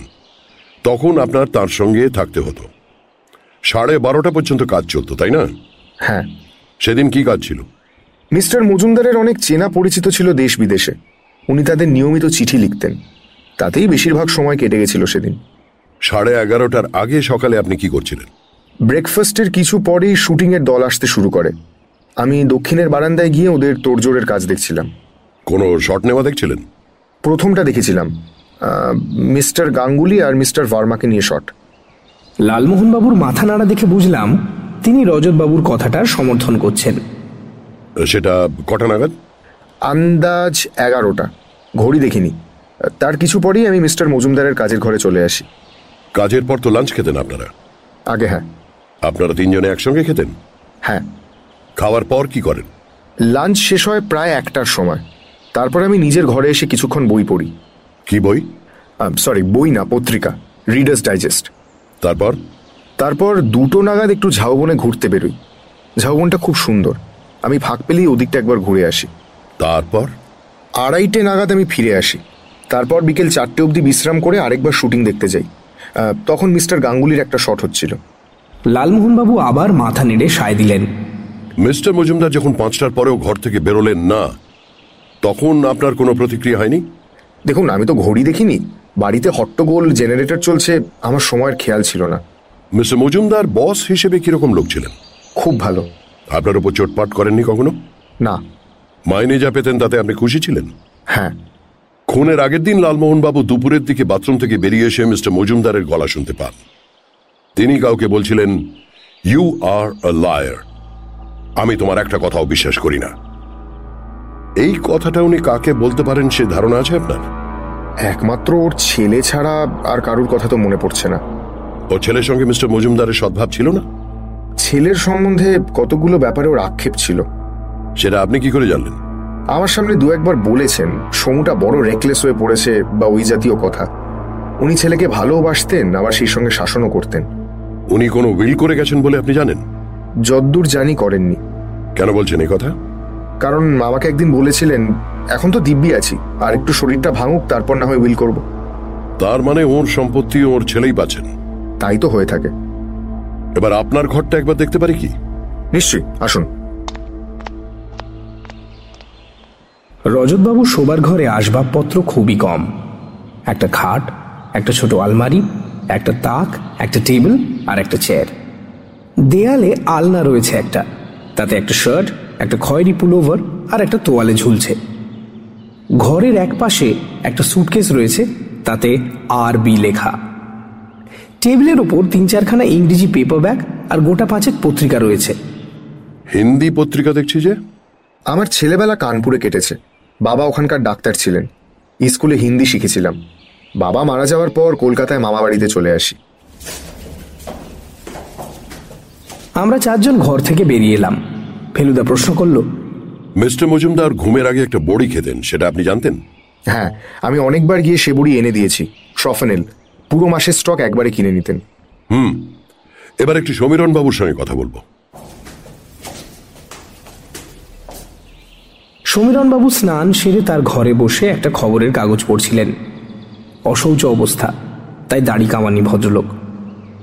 ওর সঙ্গে কথা বলে খুব বেশি কিছু জানা গেল না। ভদ্রলোক স্বীকার করলেন যে ওর বাপের সঙ্গে মাঝে মাঝে কথা কাটাকাটি হতো। বাবা আগে এরকম ছিলেন না জানেন, অসুখের পর থেকে এরকম হয়ে গেছিলেন। আপনার দিক থেকে কি কোনো পরিবর্তন হয়নি যাতে আপনার বাবা আপনার উপর অসন্তুষ্ট হতে পারেন? আমার দু একটা ভুল স্পেকুলেশন হয়েছে ঠিকই, কিন্তু সেরকম তো ব্যবসায় হতেই পারে। খুনের আগের দিন দুপুরে 1:30 নাগাদ আপনার সঙ্গে মিস্টার মজুমদারের কোন রকম কথা কাটাকাটি হয়েছিল? কই না তো। আপনার বাবার কাছ থেকে কি আপনার মাঝে মাঝে টাকা চাইতে হতো? তা চাইবো না কেন, আমার বাবা অনেক পয়সা করেছিলেন। আপনার বাবা যে উইল করে যাননি সেটা আপনি জানতেন? জানতাম। বাবা একদিন আমাকে রাগ করে বলেছিলেন উইল করলে আমাকে 1 পয়সাও দেবেন না। কিন্তু এখন তো আপনি সবকিছুই পাচ্ছেন। তা পাচ্ছি। এতে আপনার অনেক সমস্যা মিটে যাবে, তাই না? তা যাবে, কিন্তু এটার জন্য তো আমি দায়ী নই। আপনি কি ইঙ্গিত করছেন যে আমি বাবাকে খুন করেছি? ধরুন যদি তাই করি, সুযোগ ও কারণ দুটোই তো আপনার ছিল। ঘুমের বড়ি খাওয়ানোর সুযোগ আমার কি করে থাকবে? সে বড়ি তো দিত লোকনাথ। কিন্তু সেদিন লোকনাথ দুধটা রেখে কিছুক্ষণের জন্য ঘর থেকে চলে গিয়েছিল, এটা ভুলবেন না। আর ছুরি বসানোর সুযোগও আপনার ছিল। আপনার বাবার ঘরে এই কাজের জন্য একটি উত্তম অস্ত্র ছিল, যেটা সত্যি করেই ওই কাজে লাগানো হয়। এইসব কি বলছেন আপনি? আমার কি মাথা খারাপ হয়েছে? মূর্তি চুরির কথাটা ভাবছেন না কেন? বাবা মরলেই তো আমি টাকা পাবো, সেখানে আর বালগোপালের কি দরকার? আপনার হয়তো তাড়া ছিল। বাবার মৃত্যুর সঙ্গে সঙ্গেই তো আপনার হাতে টাকা আসবে না, তার তো একটা লিগ্যাল প্রসেস আছে। তাই নাকি? তাহলে লোকনাথ গেল কোথায়? যে আসল লোক তার সম্বন্ধে তদন্ত না করে আপনি বৃথা সময় নষ্ট করছেন কেন? সেটার কারণ আছে নিশ্চয়ই, যদিও সেটা প্রকাশ্য নয়। ঠিক আছে, আপনি আপনার গোপন কারণ নিয়ে থাকুন, কিন্তু জেনে রাখুন যে আমাকে এই ব্যাপারে জড়িয়ে পড়তে হয়েছে একেবারেই ঘটনাচক্রে। আসল অপরাধীকে পেতে হলে আপনাকে অন্য জায়গায় খুঁজতে হবে। এর বেশি আমি আর কিছুই বলতে চাই না। নমস্কার।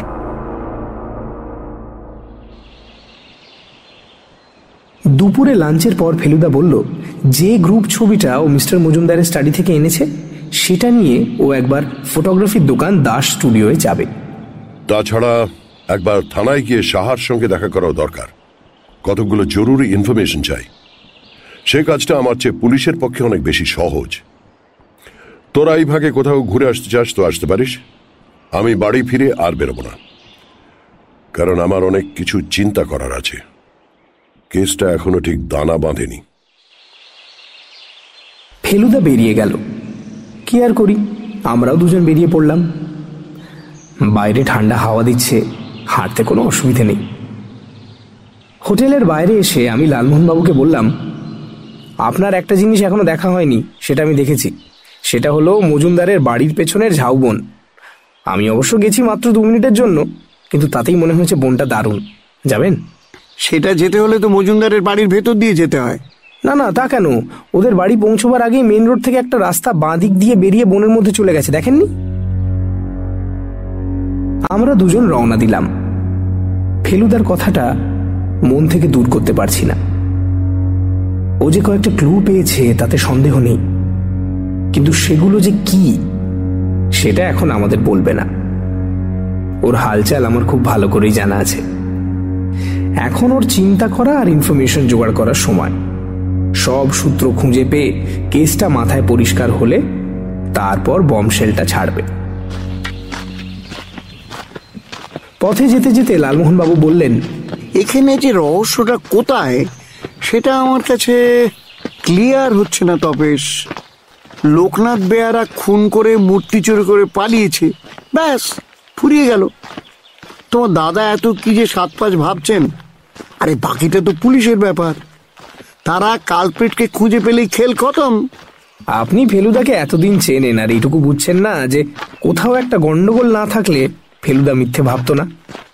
এক তো চোখের সামনে দেখতে পেলেন ওকে মেরে ফেলার চেষ্টা হলো খাদে ফেলে, সেটা নিশ্চয়ই লোকনাথ বেয়ারা করেনি। তাছাড়া মিস্টার মজুমদারের জীবনে একটা কেলেঙ্কারি রয়েছে। উনি নিজে একজনকে অজান্তে খুন করেছিলেন, তারপর তার ব্যাংক থেকে একজন টাকা চুরি করে পালিয়েছিল, তাকে ধরা যায়নি।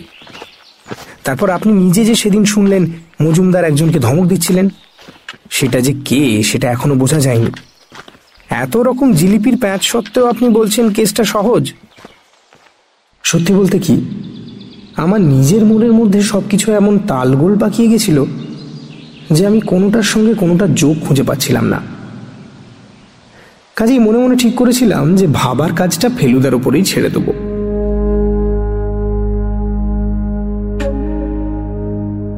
ঝাউবনটাতে একবার ঢুকেই বুঝেছিলাম যে সেটা একটা আশ্চর্য জায়গা।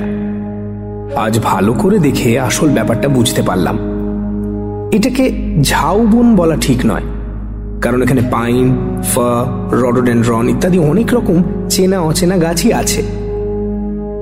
গাছের মাঝে মাঝে ঝোপ রয়েছে, তাতে আবার লাল নীল হলদে ফুল।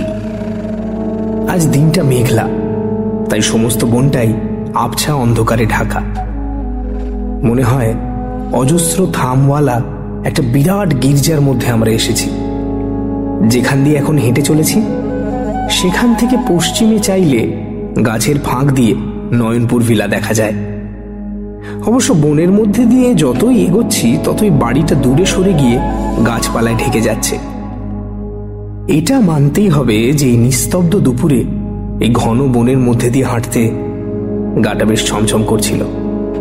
লালমোহন বাবু তাই বোধহয় একবার বললেন, বাবা, এখানে কাউকে খুন করলে লাশ আবিষ্কার করতে তো মাসখানেক লেগে যাবে।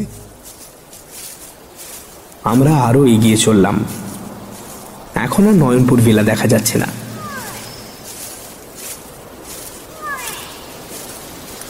একটা মাত্র পাখির ডাক কিছুক্ষণ থেকে কানে আসছে, কিন্তু সেটা যে কি পাখি তা জানি না। উত্তর দিকে চোখ পড়তে হঠাৎ দেখি মেঘ সরে গিয়ে দুটো পাইন গাছের মধ্যে দিয়ে কাঞ্চনজঙ্ঘার খানিকটা অংশ দেখা যাচ্ছে। আমি লালমোহনবাবুকে সেই দিকে দেখতে বলবো বলে ডাইনে ঘুরেই দেখি ভদ্রলোক চোখ বড় বড় করে থমকে দাঁড়িয়ে গেছেন।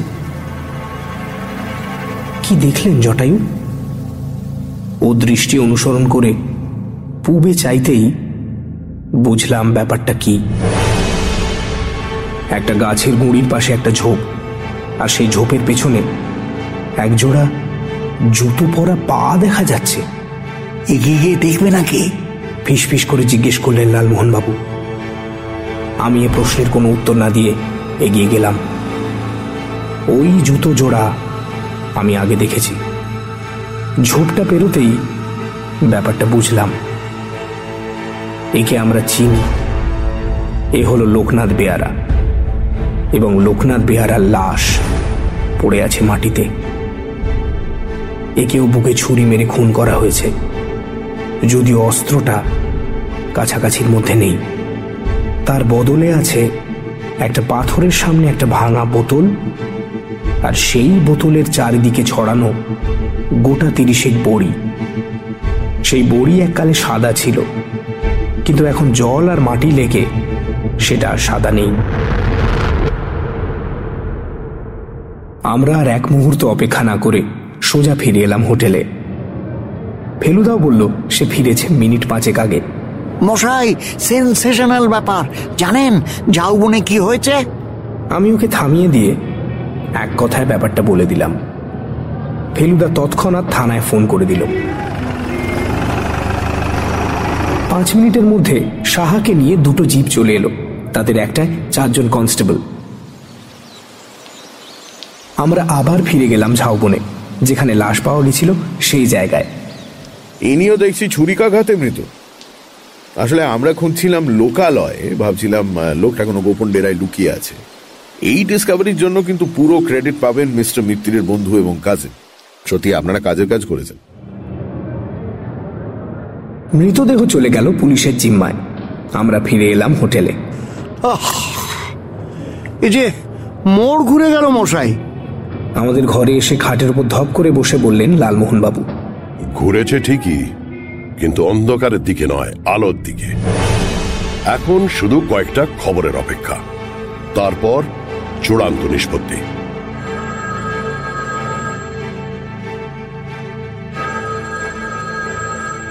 সন্ধেবেলা এলো ফেলুদার টেলিফোন সাহার কাছ থেকে। হ্যালো।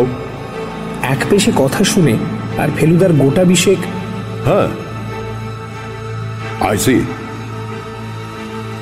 Very good. শুনে আন্দাজ করলাম যে খবরটা যা আসবার তা এসে গেছে। শেষে ফেলুদা বলল, তাহলে কাল সকালে 10টার সময় সকলকে বলুন যেন মিস্টার মজুমদারের বৈঠকখানায় জমায়েত হয়।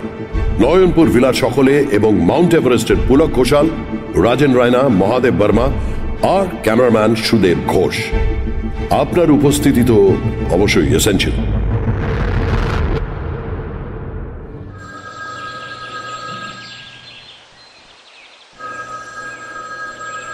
পরদিন সকাল 7টায় আমাদের হোটেলের ঘরের ফোনটা বেজে উঠল। আমরা দুজনেই আগেই উঠে পড়েছিলাম। সবে বেডটি খাওয়া হয়েছে। ফেলুদা বিছানায় বসেই হাত বাড়িয়ে ফোনটা তুলল। ওকে শুধু 2টো কথা বলতে শুনলাম। বলেন কি? আমি 5 মিনিটের মধ্যে তৈরি হয়ে নিচ্ছি। ফোনটা রেখে আমার দিকে ফিরে বলল, লালমোহন বাবুকে বল তৈরি হয়ে নিতে এক্ষুনি। কি ব্যাপার? কোথায় যাওয়া হচ্ছে?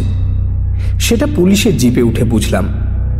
আজ সকাল সকাল পুলিশের জিপ নয়নপুর ভিলায় গিয়েছিল ওদের মিটিং সম্বন্ধে খবর দিতে।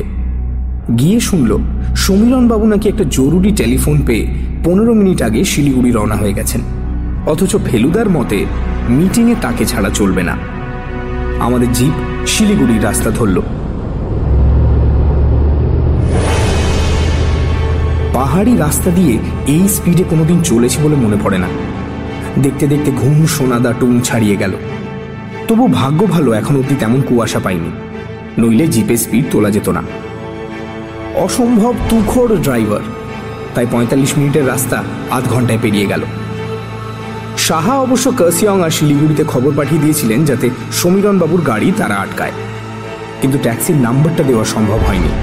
সেটা বার করতে বেশ কিছুটা সময় নষ্ট হয়ে যেত। কার্সিয়ং পর্যন্ত গিয়েও সমীরণ বাবুর ট্যাক্সির কোনো পাত্তা পাওয়া গেল না। সাহা ড্রাইভারকে বললেন, এবার পাঙ্খাবাড়ির শর্টকাটটা ধরো তো। আমাদের 2টো জিপ ছিল, একটা সাধারণ রাস্তা দিয়ে গেল আর অন্যটা, যাতে আমরা রয়েছি, সেটা শর্টকাট ধরল। পাঙ্খাবাড়ির রাস্তা যে কি ভয়ানক পেঁচালো সেটা যে না দেখেছে তাকে বোঝানো অসম্ভব। লালমোহন বাবু তো চোখ বন্ধ করেই রইলেন। বললেন, অন্য গাড়ি দেখা পেলে আমাকে বলো তপেশ, আমি তার আগে আর চোখ খুলছি না। খুলেই না কিরম গা গুলোচ্ছে। 15 মিনিট সাপের মতো পেঁচানো উতরাই দিয়ে যাওয়ার পর একটা হেয়ারপিন বেন্ড ঘুরেই দেখা গেল একটা ট্যাক্সি দাঁড়িয়ে আছে রাস্তার প্রায় মাঝামাঝি। বোঝাই যাচ্ছে টায়ার পাংচার। গাড়ির পাশে রাস্তায় দাঁড়িয়ে অসহিষ্ণুভাবে সিগারেট টানছেন সমীরণ মজুমদার। আমাদের জিপ দেখেই ভদ্রলোক কেমন যেন হকচকিয়ে তটস্থ হয়ে পড়লেন। আমরা সকলেই গাড়ি থেকে নামলাম। ফেলুদার সাহা এগিয়ে গেল সমীরণ বাবুর দিকে। ভদ্রলোকের মুখ ফ্যাকাশে হয়ে গেছে। কি ব্যাপার? কিছুই না, হয়েছে কি, আপনি যে মিটিংটা অ্যাটেন্ড করতে যাচ্ছেন কলকাতা, তার চেয়েও ঢের জরুরি মিটিং রয়েছে আজই সকাল 10টায় আপনাদের নয়নপুর ভিলাতে। সেখানে আপনার থাকা একান্তই প্রয়োজন। অতএব আর বাক্য ব্যয় না করে আপনার ট্যাক্সির ভাড়া মিটিয়ে দিয়ে উঠে পড়ুন আমাদের জিপে। সঙ্গে আপনার সুটকেসটাও অবশ্যই নেওয়া চাই।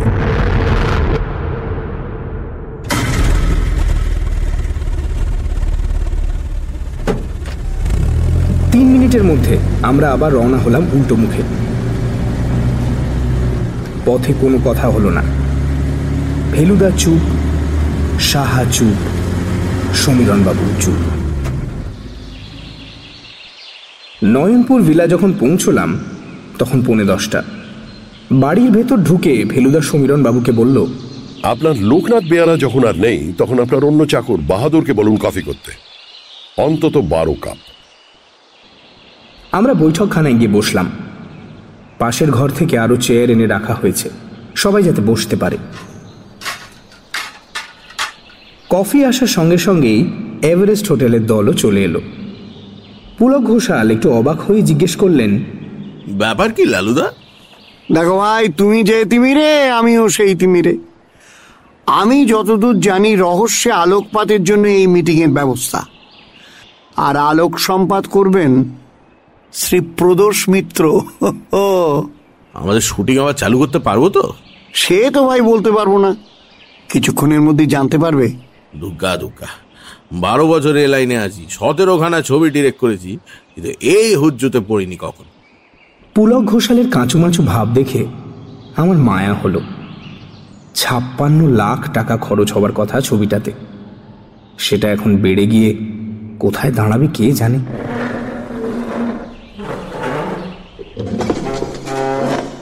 সবাই চেয়ার বেছে নিয়ে বসে পড়ল। সকলেরই অস্বস্তি ভাব। আমি একবার সকলের উপর চোখ বুলিয়ে নিলাম। আমার ডান দিকে বসেছেন লালমোহন বাবু, বাঁ দিকে ফেলুদা। ফেলুদার পরে পর গোল হয়ে বসেছেন ইন্সপেক্টর সাহা, সমীরণবাবু, রজতবাবু, পুলক ঘোষাল, মহাদেব বর্মা, রাজেন্দ্র রায়না এবং ক্যামেরাম্যান সুদেব ঘোষ। এছাড়া ঘরে দাঁড়িয়ে আছে চাকর বাহাদুর, রান্নার লোক জগদীশ আর 4 জন কনস্টেবল। 4 জনেই রয়েছেন ঘরের দরজার মুখটাতে। আমাদের কফি খাওয়া শেষ হলো। শেলফে রাখা একটা বেশ বাহারের ঘড়িতে 10টা বাজল, আর তার সঙ্গে সঙ্গেই ফেলুদা উঠে দাঁড়ালো। সমস্ত ঘরে একমাত্র ফেলুদার মধ্যেই কোনো অস্বস্তির ভাব নেই। ইন্সপেক্টর সাহাকেও একবার আঙুল মটকাতে লক্ষ্য করেছি। ফেলুদা আরম্ভ করল, গত কদিনে এ বাড়িতে কয়েকটা দুর্ঘটনা ঘটে গেছে। সাধারণ অবস্থায় হয়তো ঠিক এইভাবে এগুলো ঘটতো না, কিন্তু এ বাড়িতে একটা ফিল্মের শুটিং চলাতে দৈনন্দিন রুটিনে কিছু পরিবর্তন দেখা দিয়েছিল, এবং অনেক লোকের মনেই পড়েছিল এই শুটিং এর দিকে, যার ফলে কতগুলি ঘটনা ঘটা সম্ভব হয়েছিল। প্রধান ঘটনা হলো বাড়ির যিনি কর্তা বিরূপাক্ষ মজুমদার, তিনি খুন হন। আমি নিজে একজন প্রাইভেট ইনভেস্টিগেটর। আমার কাছে হত্যাটা খুব রহস্যজনক বলে মনে হচ্ছিল। খুনের প্রধান উদ্দেশ্য যদি মূল্যবান জিনিস চুরি হয়ে থাকে, তাহলে লোকনাথ বেয়ারার উপর সন্দেহ পড়াটা খুব স্বাভাবিক, কারণ সে খুনের পর থেকেই উধাও হয়ে গিয়েছিল। কিন্তু আমার মন এটা মানতে চাইছিল না। কেন, সেটা ক্রমে প্রকাশ করছি। প্রথমে যিনি খুন হয়েছিলেন তাকে জড়িয়ে 2টো ঘটনা আমি আপনাদের বলতে চাই। একটা ঘটে যখন তিনি কলকাতায় বেঙ্গল ব্যাংকের ম্যানেজিং ডিরেক্টর ছিলেন। ব্যাংকের অ্যাকাউন্টস ডিপার্টমেন্টের একটি তরুণ কর্মচারী নাম ভি বালাপোরিয়া তহবিল তছরূপ করে প্রায় 1.5 লাখ টাকা হাত করে বেপাত্তা হয়ে যায়। আজ পর্যন্ত তার কোনো সন্ধান পাওয়া যায়নি। দ্বিতীয় ঘটনা ঘটে মধ্যপ্রদেশের নীলকণ্ঠপুরে। ওখানকার রাজা পৃথ্বী সিং এর আমন্ত্রিত হয়ে বিরূপাক্ষ মজুমদার সেখানে যান বাঘ শিকার করতে। সেখানে জঙ্গলে ঝোপের পিছনে বাঘ ভেবে তিনি একটি মানুষের ওপর গুলি চালান। তার ফলে সেই মানুষের মৃত্যু হয়। যিনি মরেন তিনি ছিলেন বাঙালি, নাম সুধীর ব্রহ্ম। নীলকণ্ঠপুর রাজ কলেজে ইতিহাসের অধ্যাপক ছিলেন। তার একটি শখ ছিল, সেটা হলো কবিরাজি গাছ গাছড়া সংগ্রহ করা। এই কাজ করতেই তিনি জঙ্গলে গিয়েছিলেন এবং এই জন্যই তাঁর মৃত্যু হয়। এই হত্যার খবর যাতে সম্পূর্ণ গোপন থাকে তার জন্য পৃথ্বী সিংকে অনেক টাকা খরচ করতে হয়। যিনি মারা গিয়েছিলেন সেই সুধীর ব্রহ্মের একটি ছেলে ছিল, নাম রমেন ব্রহ্ম। স্বভাবতই রমেন ব্রহ্ম এই ঘটনায় খুবই বিচলিত হয়ে পড়েন। তখন তার বয়স ছিল 16। তিনি প্রতিজ্ঞা করেন যে বড় হয়ে তিনি এই অন্যায়ের প্রতিশোধ দেবেন। এখানে বলে রাখি, এই ঘটনা আমি শুনি দার্জিলিং এর বাসিন্দা এবং মিস্টার মজুমদারের প্রতিবেশী হরিনারায়ণ মুখোপাধ্যায়ের কাছে, যিনি সেই সময় নীলকণ্ঠপুরে থাকতেন এবং সুধীর ব্রহ্মের পরিবারকে চিনতেন। এই ঘটনার অবশ্যই কোনো প্রমাণ নেই, কিন্তু তার জীবনে যে একটা কলঙ্কময় ঘটনা ঘটেছিল এবং সেটা যে খবরের কাগজ থেকে চাপা রাখা হয়েছিল সে ইঙ্গিত বিরূপাক্ষ মজুমদার নিজেই আমাকে দিয়েছিলেন। সুতরাং এটা অবিশ্বাস করার কোনো কারণ আমি দেখি না। এবার বিরূপাক্ষ বাবুর হত্যার ঘটনায় আসা যাক। তাকে মারবার কারণ ও সুযোগ কার থাকতে পারে এটা ভাবতে গেলে প্রথমেই মনে হয় তার ছেলে সমীরণ বাবুর কথা। সমীরণ বাবু শেয়ার মার্কেটে অনেক লোকসান দিয়েছেন, এ খবর আমরা পেয়েছি। এটা কি সমীরণ বাবু অস্বীকার করতে পারেন? সমীরণ বাবু মাথা নেড়ে না বললেন, তার দৃষ্টি মেঝের কার্পেটের দিকে। আর তিনি যে তার পিতার মৃত্যুতে আর্থিক দিক দিয়ে বিশেষ লাভবান হলেন সেটা কি তিনি অস্বীকার করতে পারেন? এবারও সমীরণ বাবু মাথা নেড়ে না বললেন। Very good. এবার আমরা খুনের চেহারা দেখব। বিরূপক্ষ বাবু দুধে মিশিয়ে ট্রাফনিল বলে একটা বড়ি খেয়ে দুপুরে ঘুমোতেন। এই দুধ তাকে এনে দিত তার বেয়ারা লোকনাথ। এই বড়ি মৃত্যুর 2 দিন আগে পুরো 1 মাসের স্টক অর্থাৎ 31টা কেনেন বিরূপক্ষ বাবু। তখন আমি সেখানে উপস্থিত ছিলাম। খুনের পর দেখা যায় যে তার একটিও অবশিষ্ট নেই। আমাদের স্বভাবতই মনে হবে যে এই বড়িগুলো সবই তার দুধের সঙ্গে মেশানো হয়েছিল। 30টা ট্রাফানিল একসঙ্গে খেলে একজন মানুষের মৃত্যু হতে পারে। আমাদের ধারণা আরো বদ্ধমূল হয় এই দেখে যে বিরূপক্ষ বাবু একটা কাগজে কাঁপা হাতে 20 কথাটা লিখে রেখেছিলেন। কিন্তু সেই সঙ্গে আরেকটা ব্যাপার দেখা গেল, এই যে তাকে যে শুধু বড়ি খাওয়ানো হয়েছিল তা নয়, সেই সঙ্গে তাকে ছোড়াও মারা হয়েছিল। এটা মনে হওয়া স্বাভাবিক যে 20 কথাটা লেখার পর তাকে ছোড়া মারা হয়েছিল। মনে হয় বড়িতে কাজ দেবে না মনে করে আততায়ী পরে আরেকবার এসে ছোড়া মেরে খুনটাকে আরো নিশ্চিতভাবে সম্পন্ন করে। এখানে প্রশ্ন আসে, এই খুনের মোটিভ কি? এর উত্তর পেতে কোনো অসুবিধা হয়নি। বিরূপক্ষ বাবুর ঘরে অষ্টধাতুর একটি মহামূল্য মূর্তি ছিল, সেটি এই খুনের সঙ্গে সঙ্গে উধাও হয়ে যায়। এখানে আমার মনে খটকা যাই থাকুক না কেন, পুলিশের বিশ্বাস হয় যে বেয়ারা লোকনাথ মূর্তিটা হাত করবার জন্য মনিবকে 30টা বড়ি খাইয়ে তারপর খুনটাকে আরো জোরদার করার জন্য তার বুকে ছুরি মেরে মূর্তিটাকে নিয়ে পালায়। গতকাল কিন্তু জানা যায় যে এ ধারণা সম্পূর্ণ ভুল।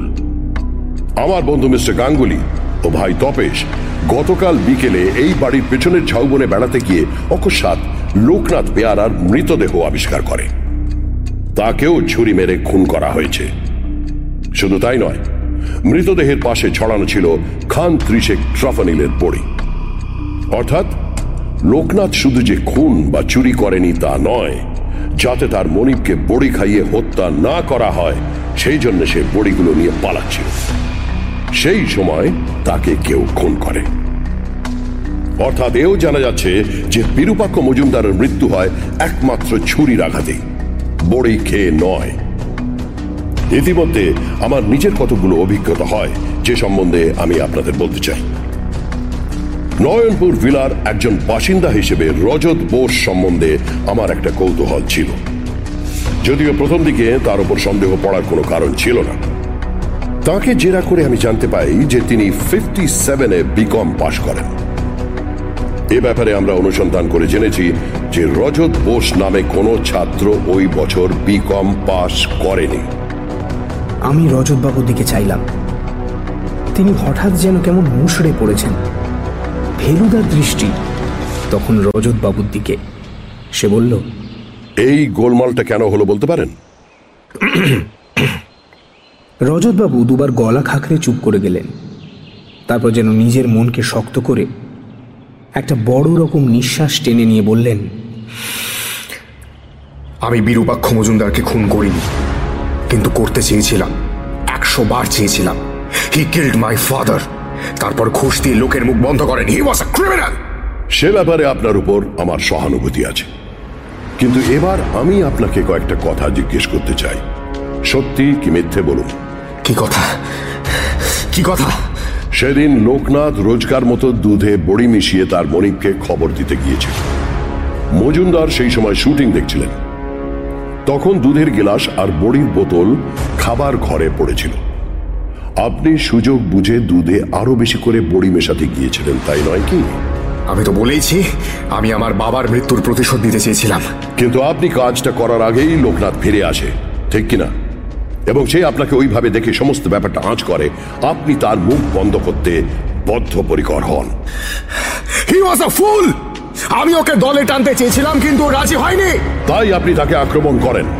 সে আপনার হাত থেকে মুক্তি পেয়ে বড়ি সমেত বোতল নিয়ে ঝাউবনে পালায়। আপনি তার পিছু নেন।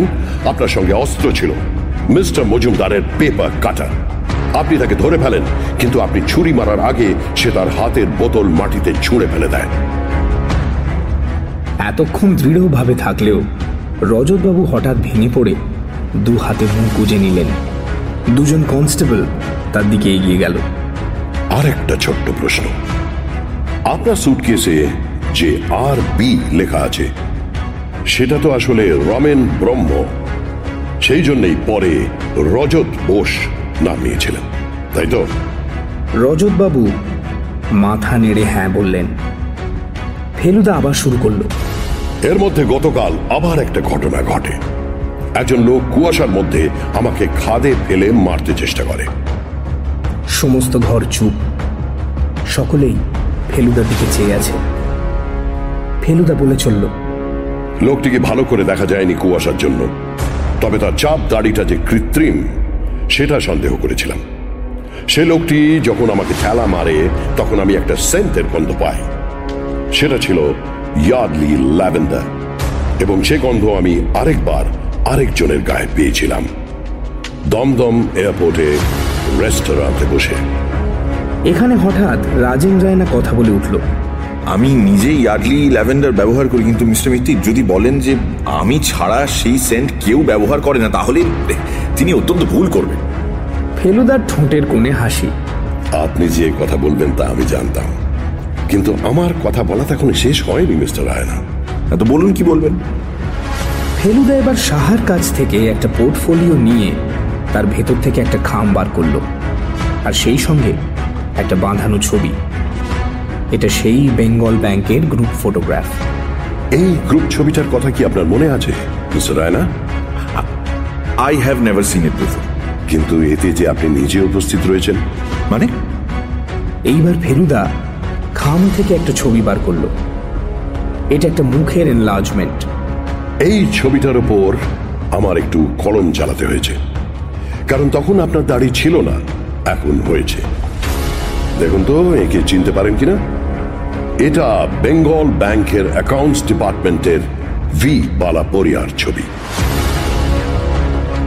রায়না আর ছবিটা হাতে নিয়ে দেখল না। সে একটা রুমাল বার করে ঘাম মুছছে।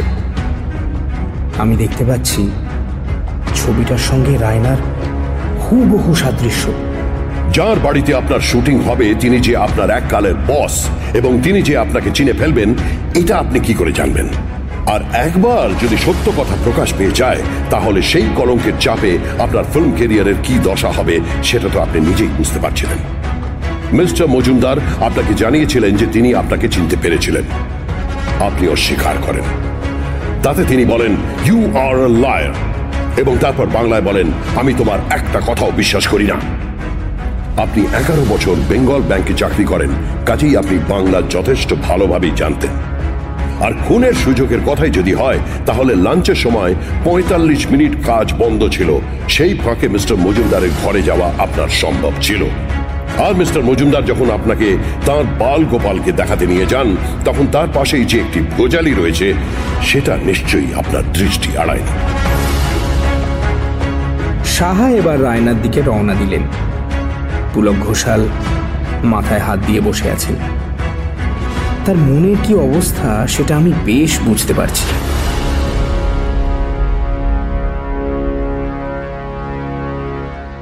লালমোহন বাবু এবার আমার দিকে ঝুঁকে পড়ে ফিসফিস করে বললেন, কিন্তু তপেশ, মজুমদার 20 কথাটা কেন লিখলেন?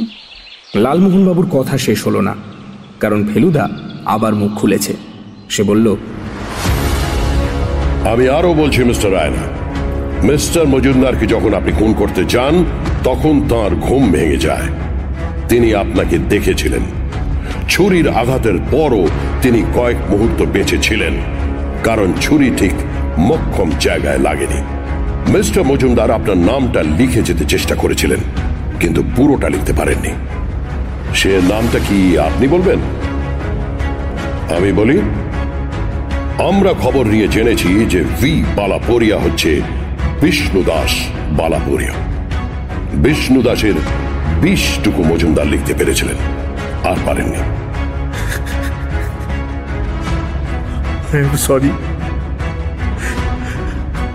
সরি বলেই কেঁদে উঠলেন বিষ্ণু দাস বালাপোরিয়া ওরফে রাজেন রায়না। ফেলুদা এবার সমীরণ বাবুর দিকে চাইল। সমীরণ বাবু বললেন, আমি তো এদের কাছে শিশু মিস্টার মিত্র। তা বটে। এবার সুটকেসটা খুলুন তো দেখি। খুলে অষ্টধাতুর বাল গোপালটা বার করে দিন।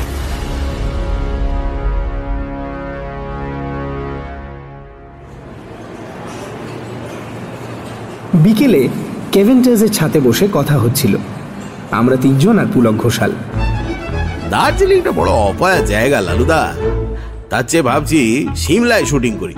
রাজেন রায়নার জায়গায় অর্জুন মেহরোত্রা কেমন মানাবে? দুর্দান্ত মানাবে। তবে আমার অংশটা বাদ যাবে না তো? পাগল, নভেম্বরেই শুটিং আরম্ভ করে ফেলবো, আর ফেব্রুয়ারিতে শেষ। আরো 4খানা ছবি আছে আমার হাতে, সব 87-এর মধ্যে নামিয়ে দিতে হবে। 4খানা ছবি মানে পরপর? আপনাদের আশীর্বাদে মোটামুটি চলছে ভালোই লালুদা। ফেলুদা লালমোহন বাবুর দিকে ফিরে বলল, একেও তাহলে এবিসিডি বলা চলে, তাই না? কিরকম? চোখ কপালে তুলে জিজ্ঞেস করলেন জটায়ু। ফেলুদা বলল, কেন, এশিয়াস বিজিয়েস্ট সিনেমা ডিরেক্টর।